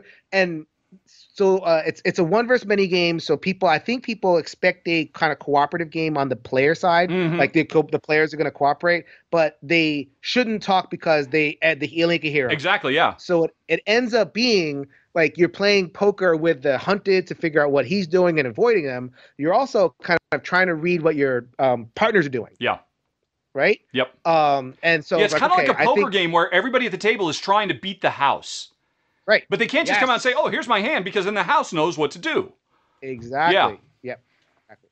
So I love it. I've played this game hundreds of times. Yeah, it is a great game. And really, I think I appreciate it about it too. A lot of games of this ilk don't do this. It can be for some people harder to be the humans. It can be for some people harder to be the alien. And they say, hey, you know what? Here's a handicap system. If you want to, adjust things. That was actually very much appreciated too. Mm-hmm. Yeah. There have been expansions for this game. Not quite necessary, but it's good to have extra options for hunted powers or hunter powers. The Sanctuary expansion came out this past year or the year before. Adds another layer of there's a floating city now, and you're rescuing survivors. So you go to a place and a survivor will give you a little power, and you have to bring the survivor to the city.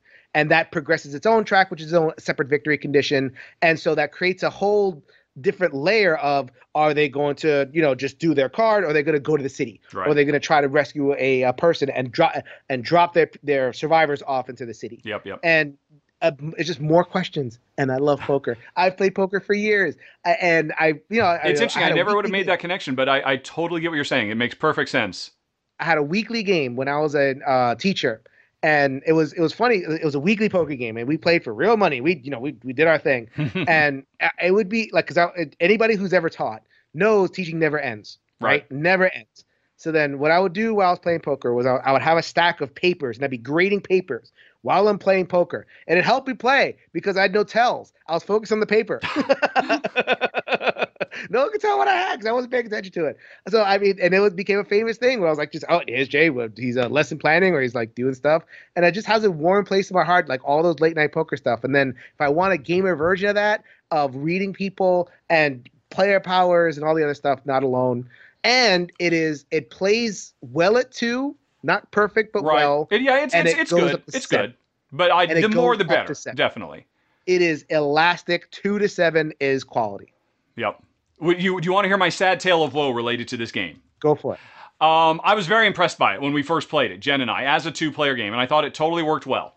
Jen had no interest in being the alien hunter planet entity. She just, I mean, whenever we play what are they called? Sherlock Holmes or Scotland Yard, the hidden movement games. Whenever we play these, Jen always wants to be the sneaky hidden one. I always have to be the hunter. That's fine. It's my lot in life. We're very happily married because we make these compromises. So the problem with this game was, I don't know what it was for sure, but Jen could not catch a break. I could anticipate every zig and every zag without fail.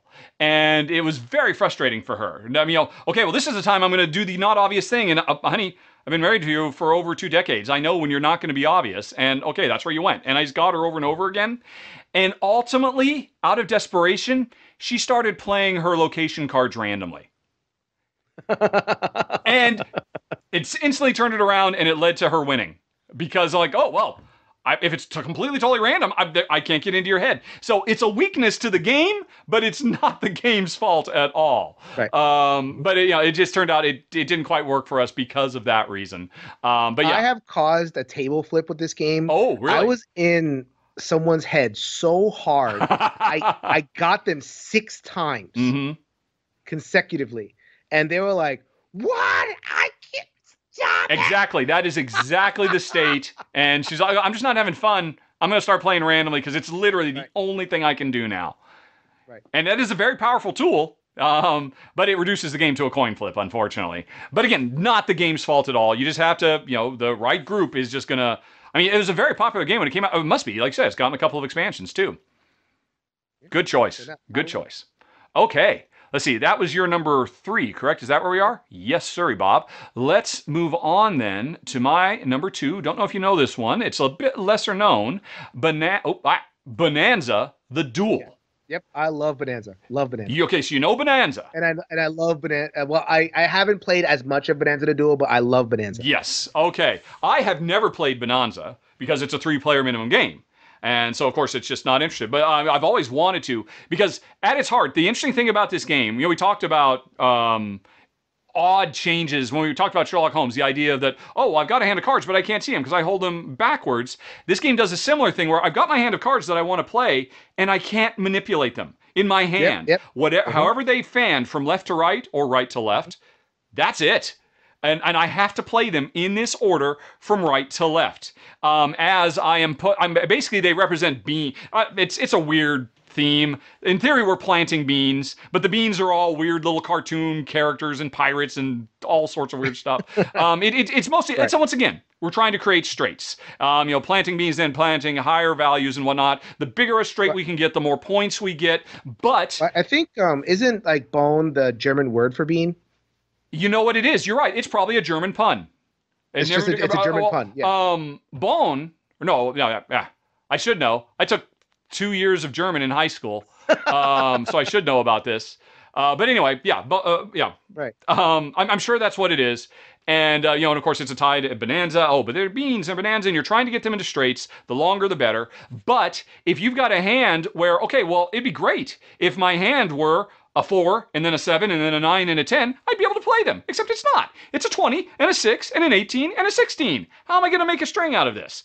And manipulating that is where the genius. And I have no idea how Bonanza works. But what this game does is, every round, you have the opportunity to offer gifts to your opponents from in your hand. Yes. And and it's represented by you say, oh, I'm going to give you a 20, or I'm going to give you an 8. And then you have to decide, that's very kind of you. Maybe I'll take that, or maybe I won't. Right. And depending on what you do, I either keep it for myself. Maybe I want to get rid of it. But the thing is, I can lie. I could totally be lying to you about what it is I'm saying. I might not have that at all. And so, again, it's a mind game thing, and this is one that Jen definitely does better with. She kind of sees through my shenanigans a little bit, and she can trick me with a well-timed lie. And it all comes down to that, because how you can manipulate your hand, how you can get things played, how you get to draw cards from the deck, all comes down to every round. It's a beautiful thing. we're just offering gifts to each other because it replaces, I guess in regular Bonanza, it's all about trade, right? Hey, I'll give you 3 of these for 2 of those kinds of thing. It's that like the Catan thing where it's like, okay, I'm going to give you this because I have to clear it from my hand. Right. I'm going to sweeten the deal and give you this, and then you can give me this, and I can plant this right away. And so you're playing your hand and your whatever they call the plots, right? Yes. Yeah. So you have to play those too. So it's like, things that you receive, you have to plant immediately, and you want to be able to like clear your hand because you can't manipulate. I love that. Yep. I love being not the stricture of that, because it's like I have all these great cards and I can just play them, but I have this stupid green bean right here. Get it out! Someone take this thing! Anyone take it! And in this game, it's, that's the problem. In a 2-player game, trade is non-existent because it's tit for tat. Oh, I will never take a trade that's better for you than me. Whereas in a 3-player or game, okay, well, I'll take a trade that's better for you, but it's still good for me because we're both going ahead of the person who's not in the trade. And, and that's the beauty of trade in a Catan or a higher player count game. So in this game, they change it to gift giving and they allow for bluffing. And the other thing too is, I might be trying to give that to you because I desperately want you to have it, because I want you to use it. Because this is the other brilliant thing. I have no idea if this is in the regular Bonanza. There's also a type of card that are objectives, where if I get a particular kind of the equivalent of a full house kind of thing, I can score points. And it'll score if I do it or if you do it. And then that's the real secret sauce. If I can give you a card that you're like, oh, he doesn't even know what he's doing, giving me this card, it'll be perfect right now. Oh, thanks, I just scored based off of you finishing that for me. Thanks for believing me when I said I was going to give that to you. There's so much going on in this game. It's so simple. My only complaint about it is, in my experience, it does play a little on the long side. I kind of wish the rules were tweaked a bit so it was a little bit shorter, but it is just nail-biting fun from start to finish. And again, it's all about, what's in your hand? Am I giving you the right thing? Should I not give this? Do I want you to take this? It's such a brilliant card game, and all driven by the, wow, this is a great hand. If I could only just rearrange them in my hand. And that's so antithetical to card games for centuries. It's what everybody does. They get their hand in. The first thing you do, put them all in order, put the faces next to the faces, and nope, can't do that here. You just got a deal. And it's just a mind screw in the best way. So, and it works great since it's only for 2 players. Bonanza the Duel. In a world where there was no Uno and I wasn't using it as my family game, Bonanza will be a strong contender for a game that be like, let's play. I mean, maybe not with my family, like a bunch of non-gamers, but like I've definitely played Bonanza with people who aren't familiar, but they're familiar with card games in general, but they're not going to sit there and play a Coldest Night or something with Crunch. It's such a simple, because I mean it's the core is simple. In terms of the multiplayer game, the trading. We all know how to trade. We all know how to make beneficial trades. We all play Monopoly. Yep. So it's like, it really is like Monopoly style trades where it's like, I'm going to hold out on this and I have this thing, and we have to wait until we complete the set, and we're going to trade. Like, people know that. And so, like, it's human nature. Nature of it. Kids. I was doing it as a kid in the 70s, trading marbles. I don't know. Kids probably don't trade marbles anymore, I imagine. No, they don't. No. Yeah. No, absolutely. But Bonanza Duel is great. Yep. Cool. All right. Well, what is your number 2 there? My number 2 is my classic solitaire game. Okay. Classic solitaire, right? And there's a lot of them. There are a lot of them. Like, you got your Friday. You have like Friday's a classic game. Mr. Cabbagehead's Garden game. Todd Sanders. Matter of fact, Todd Sanders has a number of classic feeling solitaire games. He's kind of a master of that. Palm Island was a very small card game where you can kind of manipulate things, multi-use cards. But at the end of the day, a solitaire game. The other thing about Palm Island too, I mentioned, it's another game you can play standing up. Right, because you can play the entire thing in the palm of your hand. Really nice little, yeah. You can play it online at a con. You can play it, on a recliner or whatever it is. But not that one either. Wait, okay, so this is a solitaire game. You just said a bunch. Oh, you can. Okay, see if you can guess this one. Yes. You might be able to get this one. Well, here's the deal. You just said a bunch of solitaire. I mean, you mentioned Friday. You mentioned. Right. I didn't hear any Oniverse games there. So my number 2 is Onirim. There you go, sir. Onirim. Yep. There it is. Or Onirim, depending on how you want to pronounce it. I'm an Onirim guy myself. I believe the designer pronounces it Onirim. I asked him at a convention once, and he said, however you want to. I'm like, come on, dude. I film a video series. Help me out here. I am gonna go with how he pronounces it when he does interviews. Okay. So Onirim I've then. heard him do a couple of interviews. He pronounces it Onirim. So that is my game, and it's also the game that I sleeve the heck out of because the Shuffle. shuffle. Yep. I made the mistake when I first got the game of playing it just straight up, and I played it so many times. My car started to flake. Shuffle, Like, shuffle with black border cards. Right. Yeah. So it sticks out very much. Yep. Okay. So the very core concept of the game, it is a deck of cards. Yes. That's it. It's a deck of cards. Mm-hmm. And the cards are in 4 colors. And as you see it from the screen, there are most of the basic cards have symbols on their corners. Yes. So you get sun, moon, and key. And you are building a tableau. I don't even know if you call it a tableau, but you're building a row of cards. And you're trying to complete sets of mismatching symbols. So sun to moon, moon to key, key to sun. You cannot put suns together. You cannot put moons together. Right. So, and you're playing, you basically have a running hand of cards in order to do so. So 5 cards. You play a card, you draw another one. Play a card, draw another one. Play a card, draw another one. So then once you complete the set of 3, you release those doors, which you see right there. And you have to release all 8 doors. The shuffling comes from when you complete a set, you have to look through the deck in order to find the door. And then you have to reshuffle the deck. And so 8 doors, and you shuffle at least 8 times. There's other reasons to shuffle as well. So then that's the basic core game. Now you have a couple of elements, which is the nightmares and the keys. The nightmares are that's a good hand. There's the keys. That's a great hand. The nightmares are your obstacle in this game. When you get a nightmare, it makes you do something with your hand in terms of like a sacrifice, right? So like if you get a nightmare, you might have to discard your hand. Or you may decide to deal with the nightmare by discarding cards from the top deck. Let's say you love your hand and you're going to just kind of risk getting rid of some cards off the top deck. Or different ways to deal with the nightmare. The key is the main way to deal with the nightmare. The key is the little secret sauce of multi-use card that really makes this game go. The key can do a couple of things. You can use the key to kill the nightmare. Like if the nightmare hits your hand, discard a key, boom, done.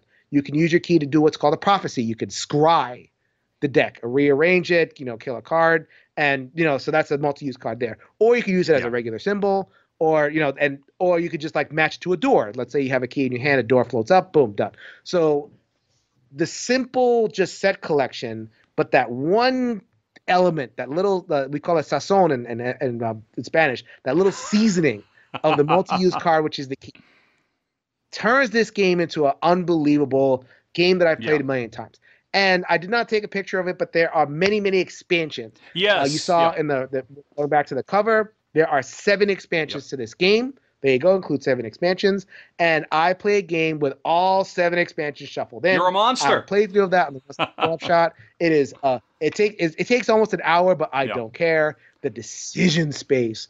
Oh, because you get all different cards. You get cards you could scry with. You get cards that you have, the doors have to appear in order, but then you get spells that manipulate the order of the doors. You get extra nightmares. Oh my god, it's so amazing. I could play the simple game, or I could just if I'm waiting for 5 minutes, I'm just gonna play a little bit of Onirim, and there you go. So I mean, nothing feels more like a classic solitaire game. I agree. And I've listed a bunch of different solitaire card games, and there's a bunch more. Yeah. But this one it rises above. And I'm thinking of a friend of mine, Kevin Erskine from the One Player Guild over on Board Game Geek, who hates this game. This game is just simple matching. Like there's no there. Well, and okay, fine. Like I get that you don't. That's just, if you just understand the game as like sun, moon, key, there's nothing there.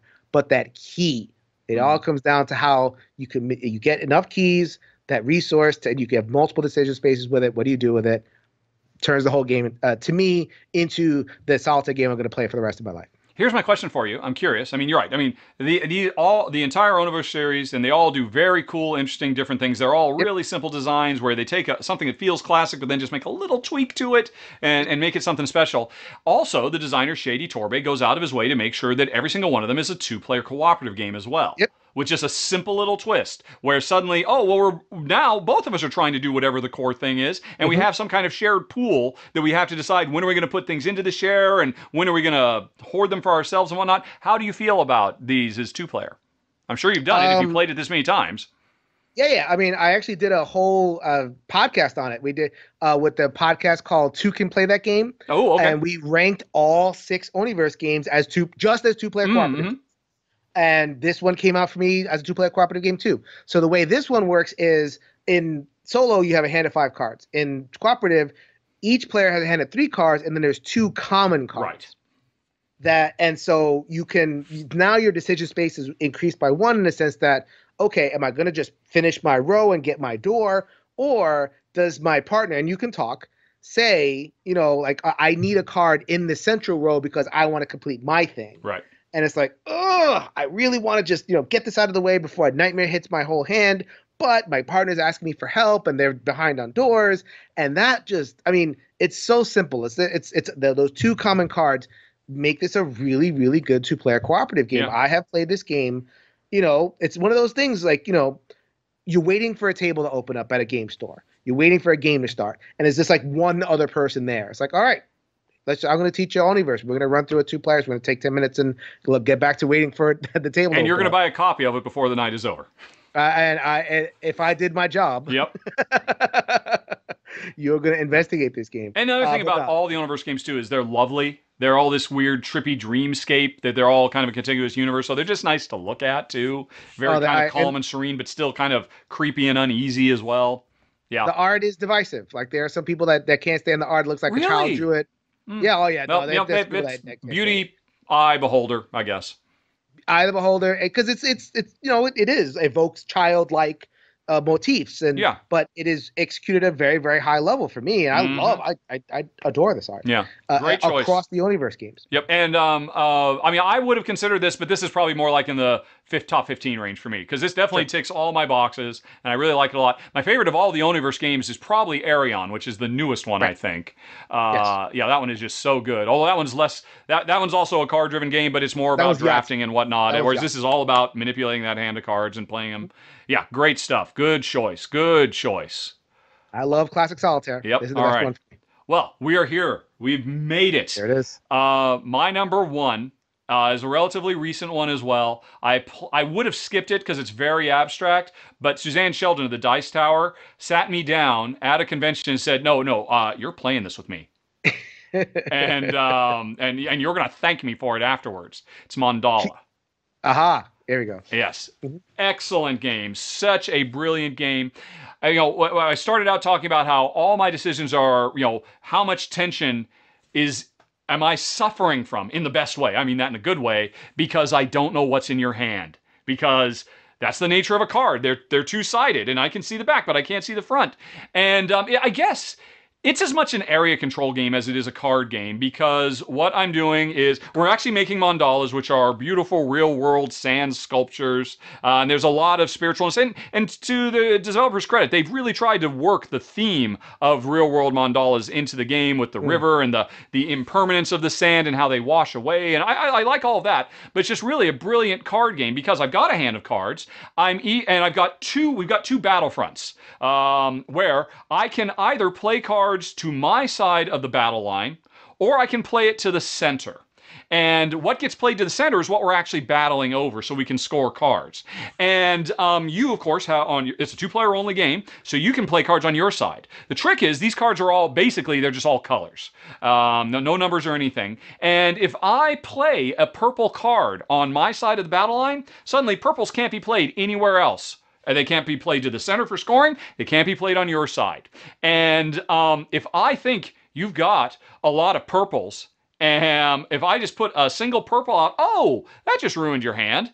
You got a whole bunch of nothing you can do with it because you can't play it because I own purple now. And so this game, more than any other game, just makes me curl up in a ball and say, tell me what you have. Do you have a purple? Because I just need one more. Please, just tell me. Stony silence. Okay. Oh, you had one, didn't you? In the best way. It's really, really clever. And then the other thing I really love about it is eventually enough cards are played to the table that the little battle for dominance of the cards that got played into the center. You play cards in the center so you can draw more cards because you need to be playing them to the center, which means ultimately you might be giving cards your opponent is going to win. But the beautiful thing is, once one of these two battle lines is resolved, it's not that, Jason got more cards there so he gets everything. No, Jason just gets first pick. And then I get second pick. And then if there's more, then you get third pick. And I love that. I love an area control game where everybody can feel like they win a little something. Where there's effectively consolation prizes built in. And although that can be a pretty cutthroat element too, because depending on the order with which we ultimately earn cards, the first card I ever get in one of these little tete-a-tetes, that card is only going to be worth one. That color card is going to be worth 1 point to me. The second color I am able to score, those colors are all worth 2. And let's see the picture. The last color I can get, in the case on the screen, orange, those could be worth 6. And for you, oranges might be something completely different because you got them early or late. So there's this constant shifting evaluation of, well, I don't really care about reds, but I can't let you have them. They're worth nothing to me. And hey, we just won and there's 2 reds. But I'd rather have the one green because that green is worth 5 points to me. And, and you know it, I know it, and it's such an incredibly constantly. I mean, it is shifting sands. This board, and again, the board is not necessary. It doesn't serve any purpose at all, other than to remind you of the point value of your cards, which could have just been an extra set of cards you put next to it. But it's a lovely cloth board. It plays super fast. It is just nail biting in the best way possible, and I love it. It's my number 1 card game. I'm on Doll. Wow, I've never played it. If we were to run into each other at a con, if I were to run into Sheldon, we would play it, and then you would go buy absolutely. I'll keep that in mind for running into her too. So I look forward to that.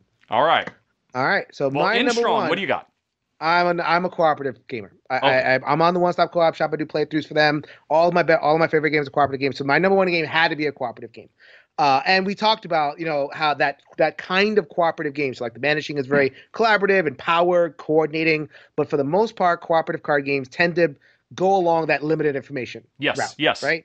So then there are 4 games at least 4 games, but these 4 I'm thinking about, they could have been all my top 10. Had I just done my top 10 card games, these 4 would have been in my top 10. So I wanted to do it differently to highlight different games. Right. Oh, okay. So your number 1. I mean, or by putting this your number 1, not only are you saying this is your best limited information cooperative card game, is limited information cooperative card games your favorite style of card game? It is. I mean, but cooperative is my favorite style of game. Period. Okay. Right. Period. And really, if it's a card game and it's cooperative, chances are it's limited information. Yeah, chances are really good. So like you have games like The Mind and The Grizzled and The Crew, which was mentioned before, and Tranquility, and a couple of other games that just kind of that hit this thing. Many of those games would have hit the top 10 if I just done it my favorite. But my favorite game in this line, I only have 2 games rated 10 out of 10. One is Pandemic, which is a different list. Yeah. And the next one is Hanabi. There you go. I suspected. Hanabi. Yep. Beyond Baker Street is out of here. It's a little bit too much going on. Hanabi, I have literally played. Give me an over-under, and I'll give you a hint because I've played it on Board Game Arena. How many games of Hanabi have I played in my life? If you're obsessed about it and you're playing on Board Game Arena, you could have played it over 1,000 times. 5,000 times. Jeez Louise! Oh my gosh! I can't dodge that right here. It's my comfort food game. Wow. If I want to just play, I'm a psychotherapist, right? So then if I'm between sessions or if somebody cancels, I have do a 45-minute session and then I wait for a little bit for the other person. It's like, oh, I'm bored and I have a computer over here. I'm gonna play some Hanabi, and it's like, bam, right in the middle of my workday, or bam, right in the middle, the calming. It's very calming to me. Mm-hmm. So then, and it's a weird thing to say because people get stressed out with Hanabi. It's like, oh, you gave me one clue. What is he going to talk about? Yeah. Well, that's not the only reason people will get stressed. So you've obviously played it with a wide variety of people. I played it mostly with my wife and my in-laws, or her parents, and we've had a great time. Playing with Jen's dad is the weirdest thing because he will just give the most random non sequitur clues, and you're like, everybody just has to laugh. But I have also played this game with people who take it so seriously. Super seriously, yeah. Super deathly seriously. Including none of the, hey, nothing, no little winks. No little dwelling one finger on a card a little bit longer. You stop it. Get off this table. I mean, I've been in those situations. Mutual friend Tem Mativier is one of those players. Oh, is he? He's one of those types. I did an episode with him. He doesn't like cooperative games at all for various reasons, but he likes limited information ones. This one is his favorite game. He's played this game not as much as me because no one's played it. Because it's just I'm that personality. Like once I like something, I really like it. And that's going to be my comfort food. And so, but he does the same thing. He like you play with Tim. He's like, you know what? Everybody's gonna do the same thing the same way. No funny business. And if we discard and we can't get 25, that's it. Game over. I am not wasting my time on a lost cause. I'm not wasting my time on 21. Get out of here. Second place is the first loser. Which I'm not quite like that. I definitely That's an experience. I tune my Hanabi to the audience. So if I'm introducing new players to Hanabi, like, and I brought this to like a bar, and we played this in the bar, and it's like, I don't care. It's like, if you discard if I give you a 3 clue and it's clearly like, a play because there's nothing but 2s on the table, and you discard your 3, whatever, it's a laugh. It's fine. You learn. And then I'll go all the way up to playing with multicolors. And there's like new European expansions that I want them to be in their states where they have like black cards and different things that happen with you're looking at the tiles. That's another way to play. Yep, you can play with tiles instead of cards. We will not speak of that. This is a card list. This is a card game. Yep. Hey, you chose the picture, man. I did. No, I wanted to. Oh, by the way, I love this card holder. It's a Sentinels of the Multiverse card holder. Did you notice that in this picture? Baby. That's it. We're crossing the streams over here. You're working all kinds of levels here. That's right. So you can go up from the very simple, just like have a casual time, and I actually have a good time with that, depending on the group. Or you can go to the involved multicolor.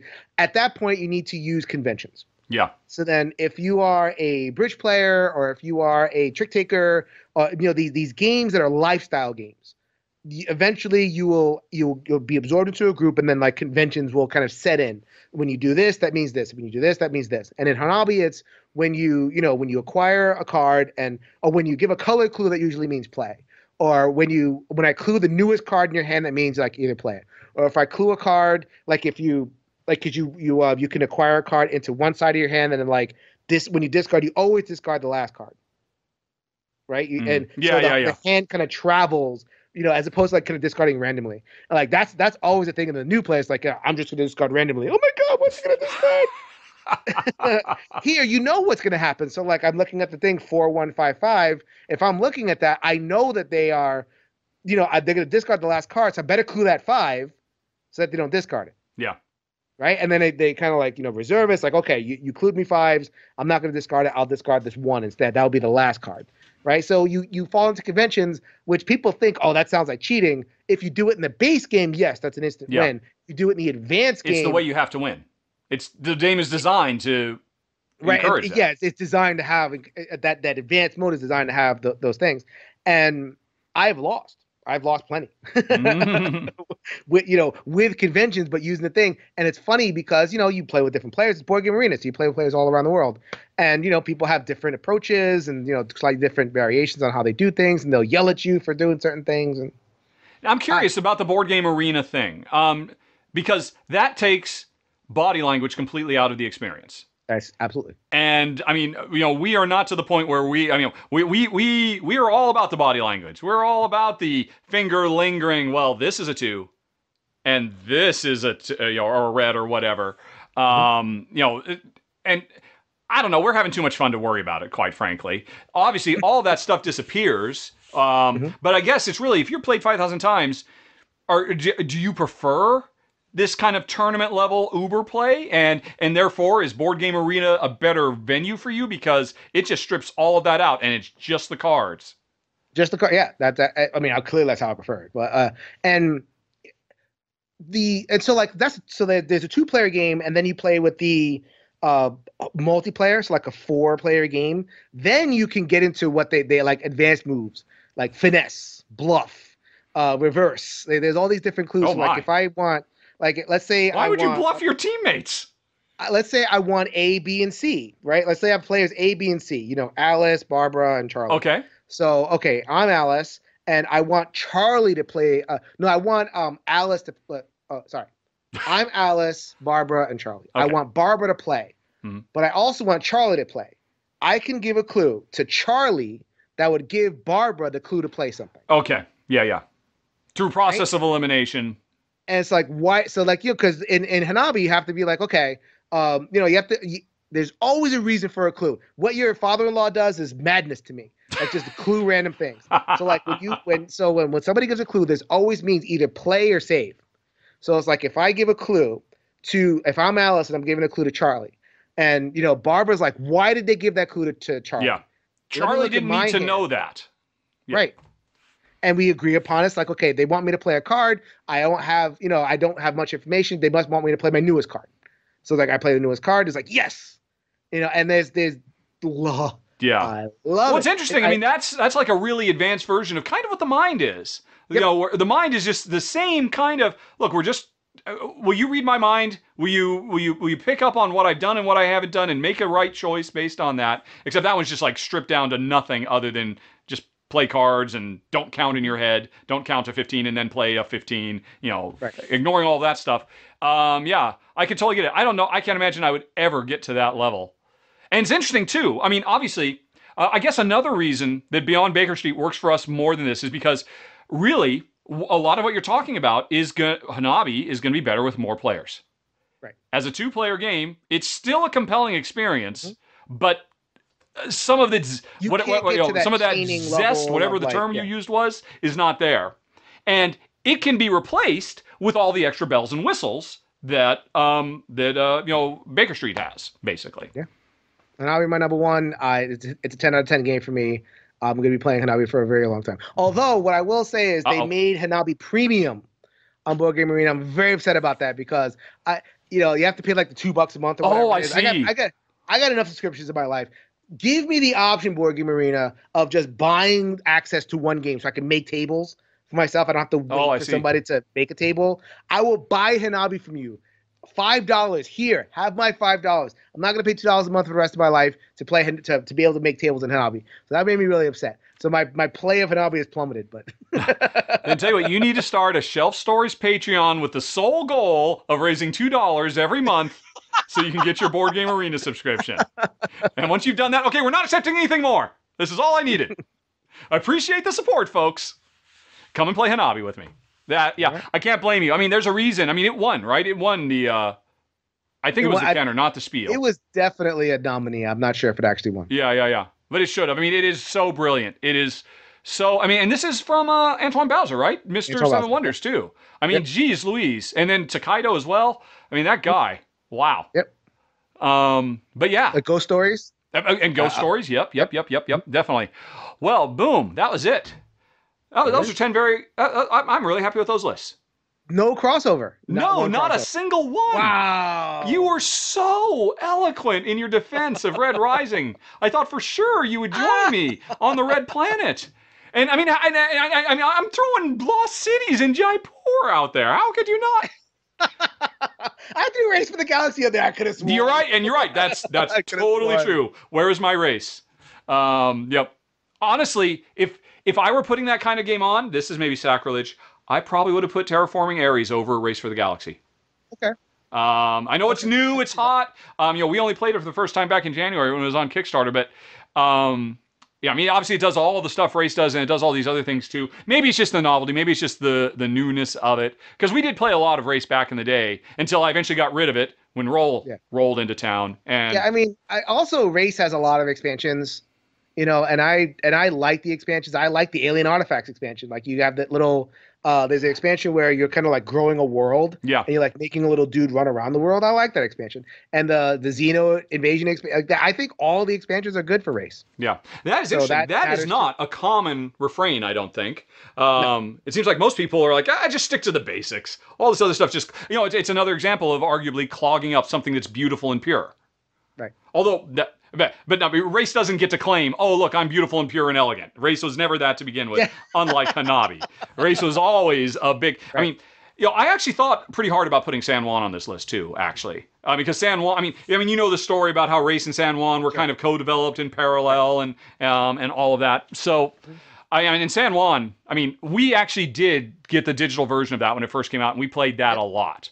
San Juan's probably one of our most played games because we did go deep into because it was a really good digital implementation. And it's just really a lovely little game, too. So, that was a great 10. Do you have any that just drives you nuts you didn't mention as we're on our way out the door? I've mentioned a bunch. That's true. Sure I made sure I got a bunch of them in. Even that, like, 11 would have been like a Seven Wonders duel. Yeah. I did mention a bunch. Or, like, Arkham Horror, the card game, would be if I include an LCG. I think there's a lot of different adventure card games. Again, the cost barrier is pretty high. Yeah. But if money was no object, then it would be Arkham Horror because of the story. Not that I like Cthulhu, but I like the story mode. The variety of the mission structure and all of that. Yeah. And it's replayable too. So like once you're done with it, you can go through a different path and you construct a different puzzle. So Arkham Horror I think is the best one. Marvel was a little bit of a disappointment for me because really it's so mechanical. It is. It's so mechanical. I don't. So is Red Rising. I think for me, Marvel, it so epitomizes your evocation versus immersion argument, because every time I've ever played Marvel Champions, win or lose, I feel like I just lived through an epic Marvel storyline from my childhood. And there are such cool, I will never forget a couple of friends of mine who hadn't played it before, and it's dangerous to play that game 3 players, let alone first timers, let alone the complicated Green Goblin one that none of us had played yet, and we all sat down to play it, and I was Miss Marvel and one of them was Captain Marvel, and there came a point where we were up against it, and I sacrificed myself, and that was... I basically took it on, so I was out of the game completely. So, and they went on ahead to win. And to me, knowing the comics so well and knowing how important Captain Marvel, what inspiration she is to Miss Marvel, Kamala Khan, being a lifelong Marvel fan, oh man, that game, it just gets me all kinds of ways to Sunday. I wouldn't have put it on this list because, again, I know what's in your hand. There's no imperfect communication about this game, so it didn't quite fit the parameters I imposed on myself. There's also a lot of, I love card games where there's like a grid on the card and you have to play them and then play other cards on top or tuck them underneath. Right. Hanging like Gardens or Sprawlopolis. I love those kinds of games. But those are really tile layers. Those aren't card games. So I left that kind of stuff off. But I've got a list of like 30 that I had to dismiss to get down to this. I think if I didn't have Sentinels of the Multiverse in my life, I'd like Marvel more. Yeah, but I played so much Sentinels. I played. You have so much invested in that. Not just the money, but the time and the expertise and the knowledge and all of that. I've gotten superhero card games. Like I got that. Yeah, exactly. Yeah, you've got that covered. Now here's an interesting thing. If you ever were, and I'm with you, I am not into deck construction at all. That's of zero interest to me. We used to play Magic the Gathering. Oh, nobody said Magic. Interestingly, I could have. I could have said it in terms of 2-player. Yeah. Instead of like Lost Cities, I could have said Magic, easy. Yeah. We played it a lot back in the day, and we always hated, or I hated it. We played a lot of tournaments, but only sealed deck stuff. It just goes, okay, well, look, I'll do some deck construction if you only give me 60 cards to choose from, and that's it. And I just got to do the best I can. But there's this one geek list on Board Game Geek where there's a really sharp player who has made it his mission in life that if you pick up every expansion for Marvel Champions, he will give you a finely tuned deck, and he's constantly updating it. When a new expansion comes out, and says, okay, you should really take these 3 cards out and put this other one in, so that you can have really well-designed, thematically strong, permanent standing decks. So you can have that Sentinels of the Multiverse feel if you go all in. Cool. That's cool. And I'm so appreciative of it because he puts a lot of work into that. But yeah, we could keep going. We've been going for 2 hours. We could go for another 2 or 2.5. Jeez Louise. Yeah, I think we're good. Well, okay, folks, this was Jason Perez. He runs a channel, as I said up front, called Shelf Stories. I cannot recommend enough. Hit that follow the links down in the show notes. Hey, we talked about some of the videos that are on his channel. You will definitely find interesting, thought-provoking stuff. And obviously, I hope this list proved he knows what he's talking about when it comes to the games himself as well. So I will continue to subscribe. If that Patreon ever pops up, I'll be first in line to throw a buck your way every month. Patreon's too much work, man. If they weren't so much work, like the offering the tiers and the constant curation of the giving the people this, that, their thing. I'm so focused on like just doing the best content that I can. Yeah. I'm focused on putting out the best ideas that I can. So if people don't know, right? Shelf Stories is my editorial channel. I'm basically a talking head. Yeah. And it's John Oliver style monologues that are kind of my core, where I have running the images and everything, and I'm trying to elaborate a topic. Mm-hmm. And the topic is usually something along the lines of culture or history or like the difficult conversation that we have on the table. And I get into this concept of representation and diversity. Nothing triggers people more than representation diversity. How do we include women in the gaming? How do we include Latino people like me and, black folks, and like, what does that look like? And how do we make room for the table without making the people that are already here feel triggered and uncomfortable and all that kind of thing? How can we talk to each other? Yes. I've done many conversations about, like, not just what do we talk about, but how do we talk to each other? How do we try to mitigate the screaming and yelling and name calling and, you're this and you're this. And, I really try to be as educational. My series is called Good Trouble. Mm-hmm. And I try to be as educational and compassionate as I possibly can. I can cause trouble all day, but I want it to be good trouble. Yep. I want it to be good, constructive trouble. And so I spend so much time, anybody that's ever kind of worked in this field, I spend so much time thinking about that. I find I don't have. Yeah. What is your day job again? Other stuff. I'm a psychotherapist. Right. Yes. So then, and that's the other thing. I have a psychotherapist. I have a private practice. So I see 44 clients a week. Yeah. It's a lot of clients. And I also have shelf help. So I do like mental health for gamers. Those are separate things too. I've done about 20, 25 videos in shelf help. I've done 25 videos in Good Trouble and in interviews. That's the core of my channel. And also playthroughs in the One Stop Co-op Shop. Yep. Lots of content from me. Yep. So busy man. Do I have the brain space to cultivate a Patreon community? Yeah. Well, and you have a day job at this point. Yeah. So, yeah. Right. That is my day job. And one thing for folks who, who might say, oh, well, that's really interesting, but I don't know if it's for me. I think a really important, central thesis to everything you do is you never shout at anybody. You never shame people. You are you're just a charming, affable person. And you just speak openly and honestly from a place of love. Consistently, even when you're talking with somebody you disagree with, you are willing. For somebody like me who wants to do better, who wants to grow, I can watch your stuff, knowing that it's not going to be about, oh, I'm such a terrible person, but rather, you create opportunities for others to rise. And I think it's absolutely beautiful. I love everything you do ever since I first stumbled across. And you've been a real friend to me in some troubles I've had in the past as well. And I always hope to be so for you also. And yeah, folks, again, we could go on about this for another hour too, but follow the links down in the show notes. I guarantee you will find good, thought-provoking stuff, and probably some of them you'll want to share with some of your friends as well. So that's Jason. That is Shelf Stories. This is a man to watch. He is on the rise in the industry. He is making a real difference, and he also loves card games. I also love cooperative games. I'm a big co-op gamer. Yep. Co-op thematic storytelling. There's a big Venn diagram of like storytelling games and cooperative games. Not all storytelling games are cooperative games, but they happen to. There's a lot of them there. So thematic storytelling. My channel's called Shelf Stories for a reason. I'm not a reviewer that reviews widely. I'm not a reviewer that's like, okay, I want every game to kind of come in here. I'd rather drill down. I played 6,000 games of one game, so of course I'm going to drill down. So card games and actually Pandemic. I think I'm over 1,000 games of Pandemic at this point too. Again, because of the digital and just the flexibility and counting like the legacy and all. Oh, of course, yeah. Yep. Yeah. So like, if I like a game, I like a game. So like, if you want information about co-op games, thematic games, if you see me like review like some like high player count competitive game, not the first port of call. Fair enough. Good. Not the first port of call. I'll do okay, but like co-op and thematic and card play, that's my wheelhouse. So that's awesome. What I'm gonna. Well, cool. So, Jason, I had a great time. Thank you very much, and you have definitely given me one game I am definitely going to seek out. WizKids, 2-player. Don't hide it. Share it. Come on, man. Zev, what are you thinking?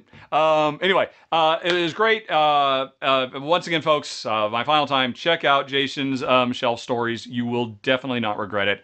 And thanks again for joining me. And now I got to stop recording and fingers crossed hope that the whole thing isn't corrupted in some terrible way, because that's the danger of doing it all in one big long take, but it'll work out fine. Fingers It'll work out just fine. Yeah, that's right. It's going to be okay.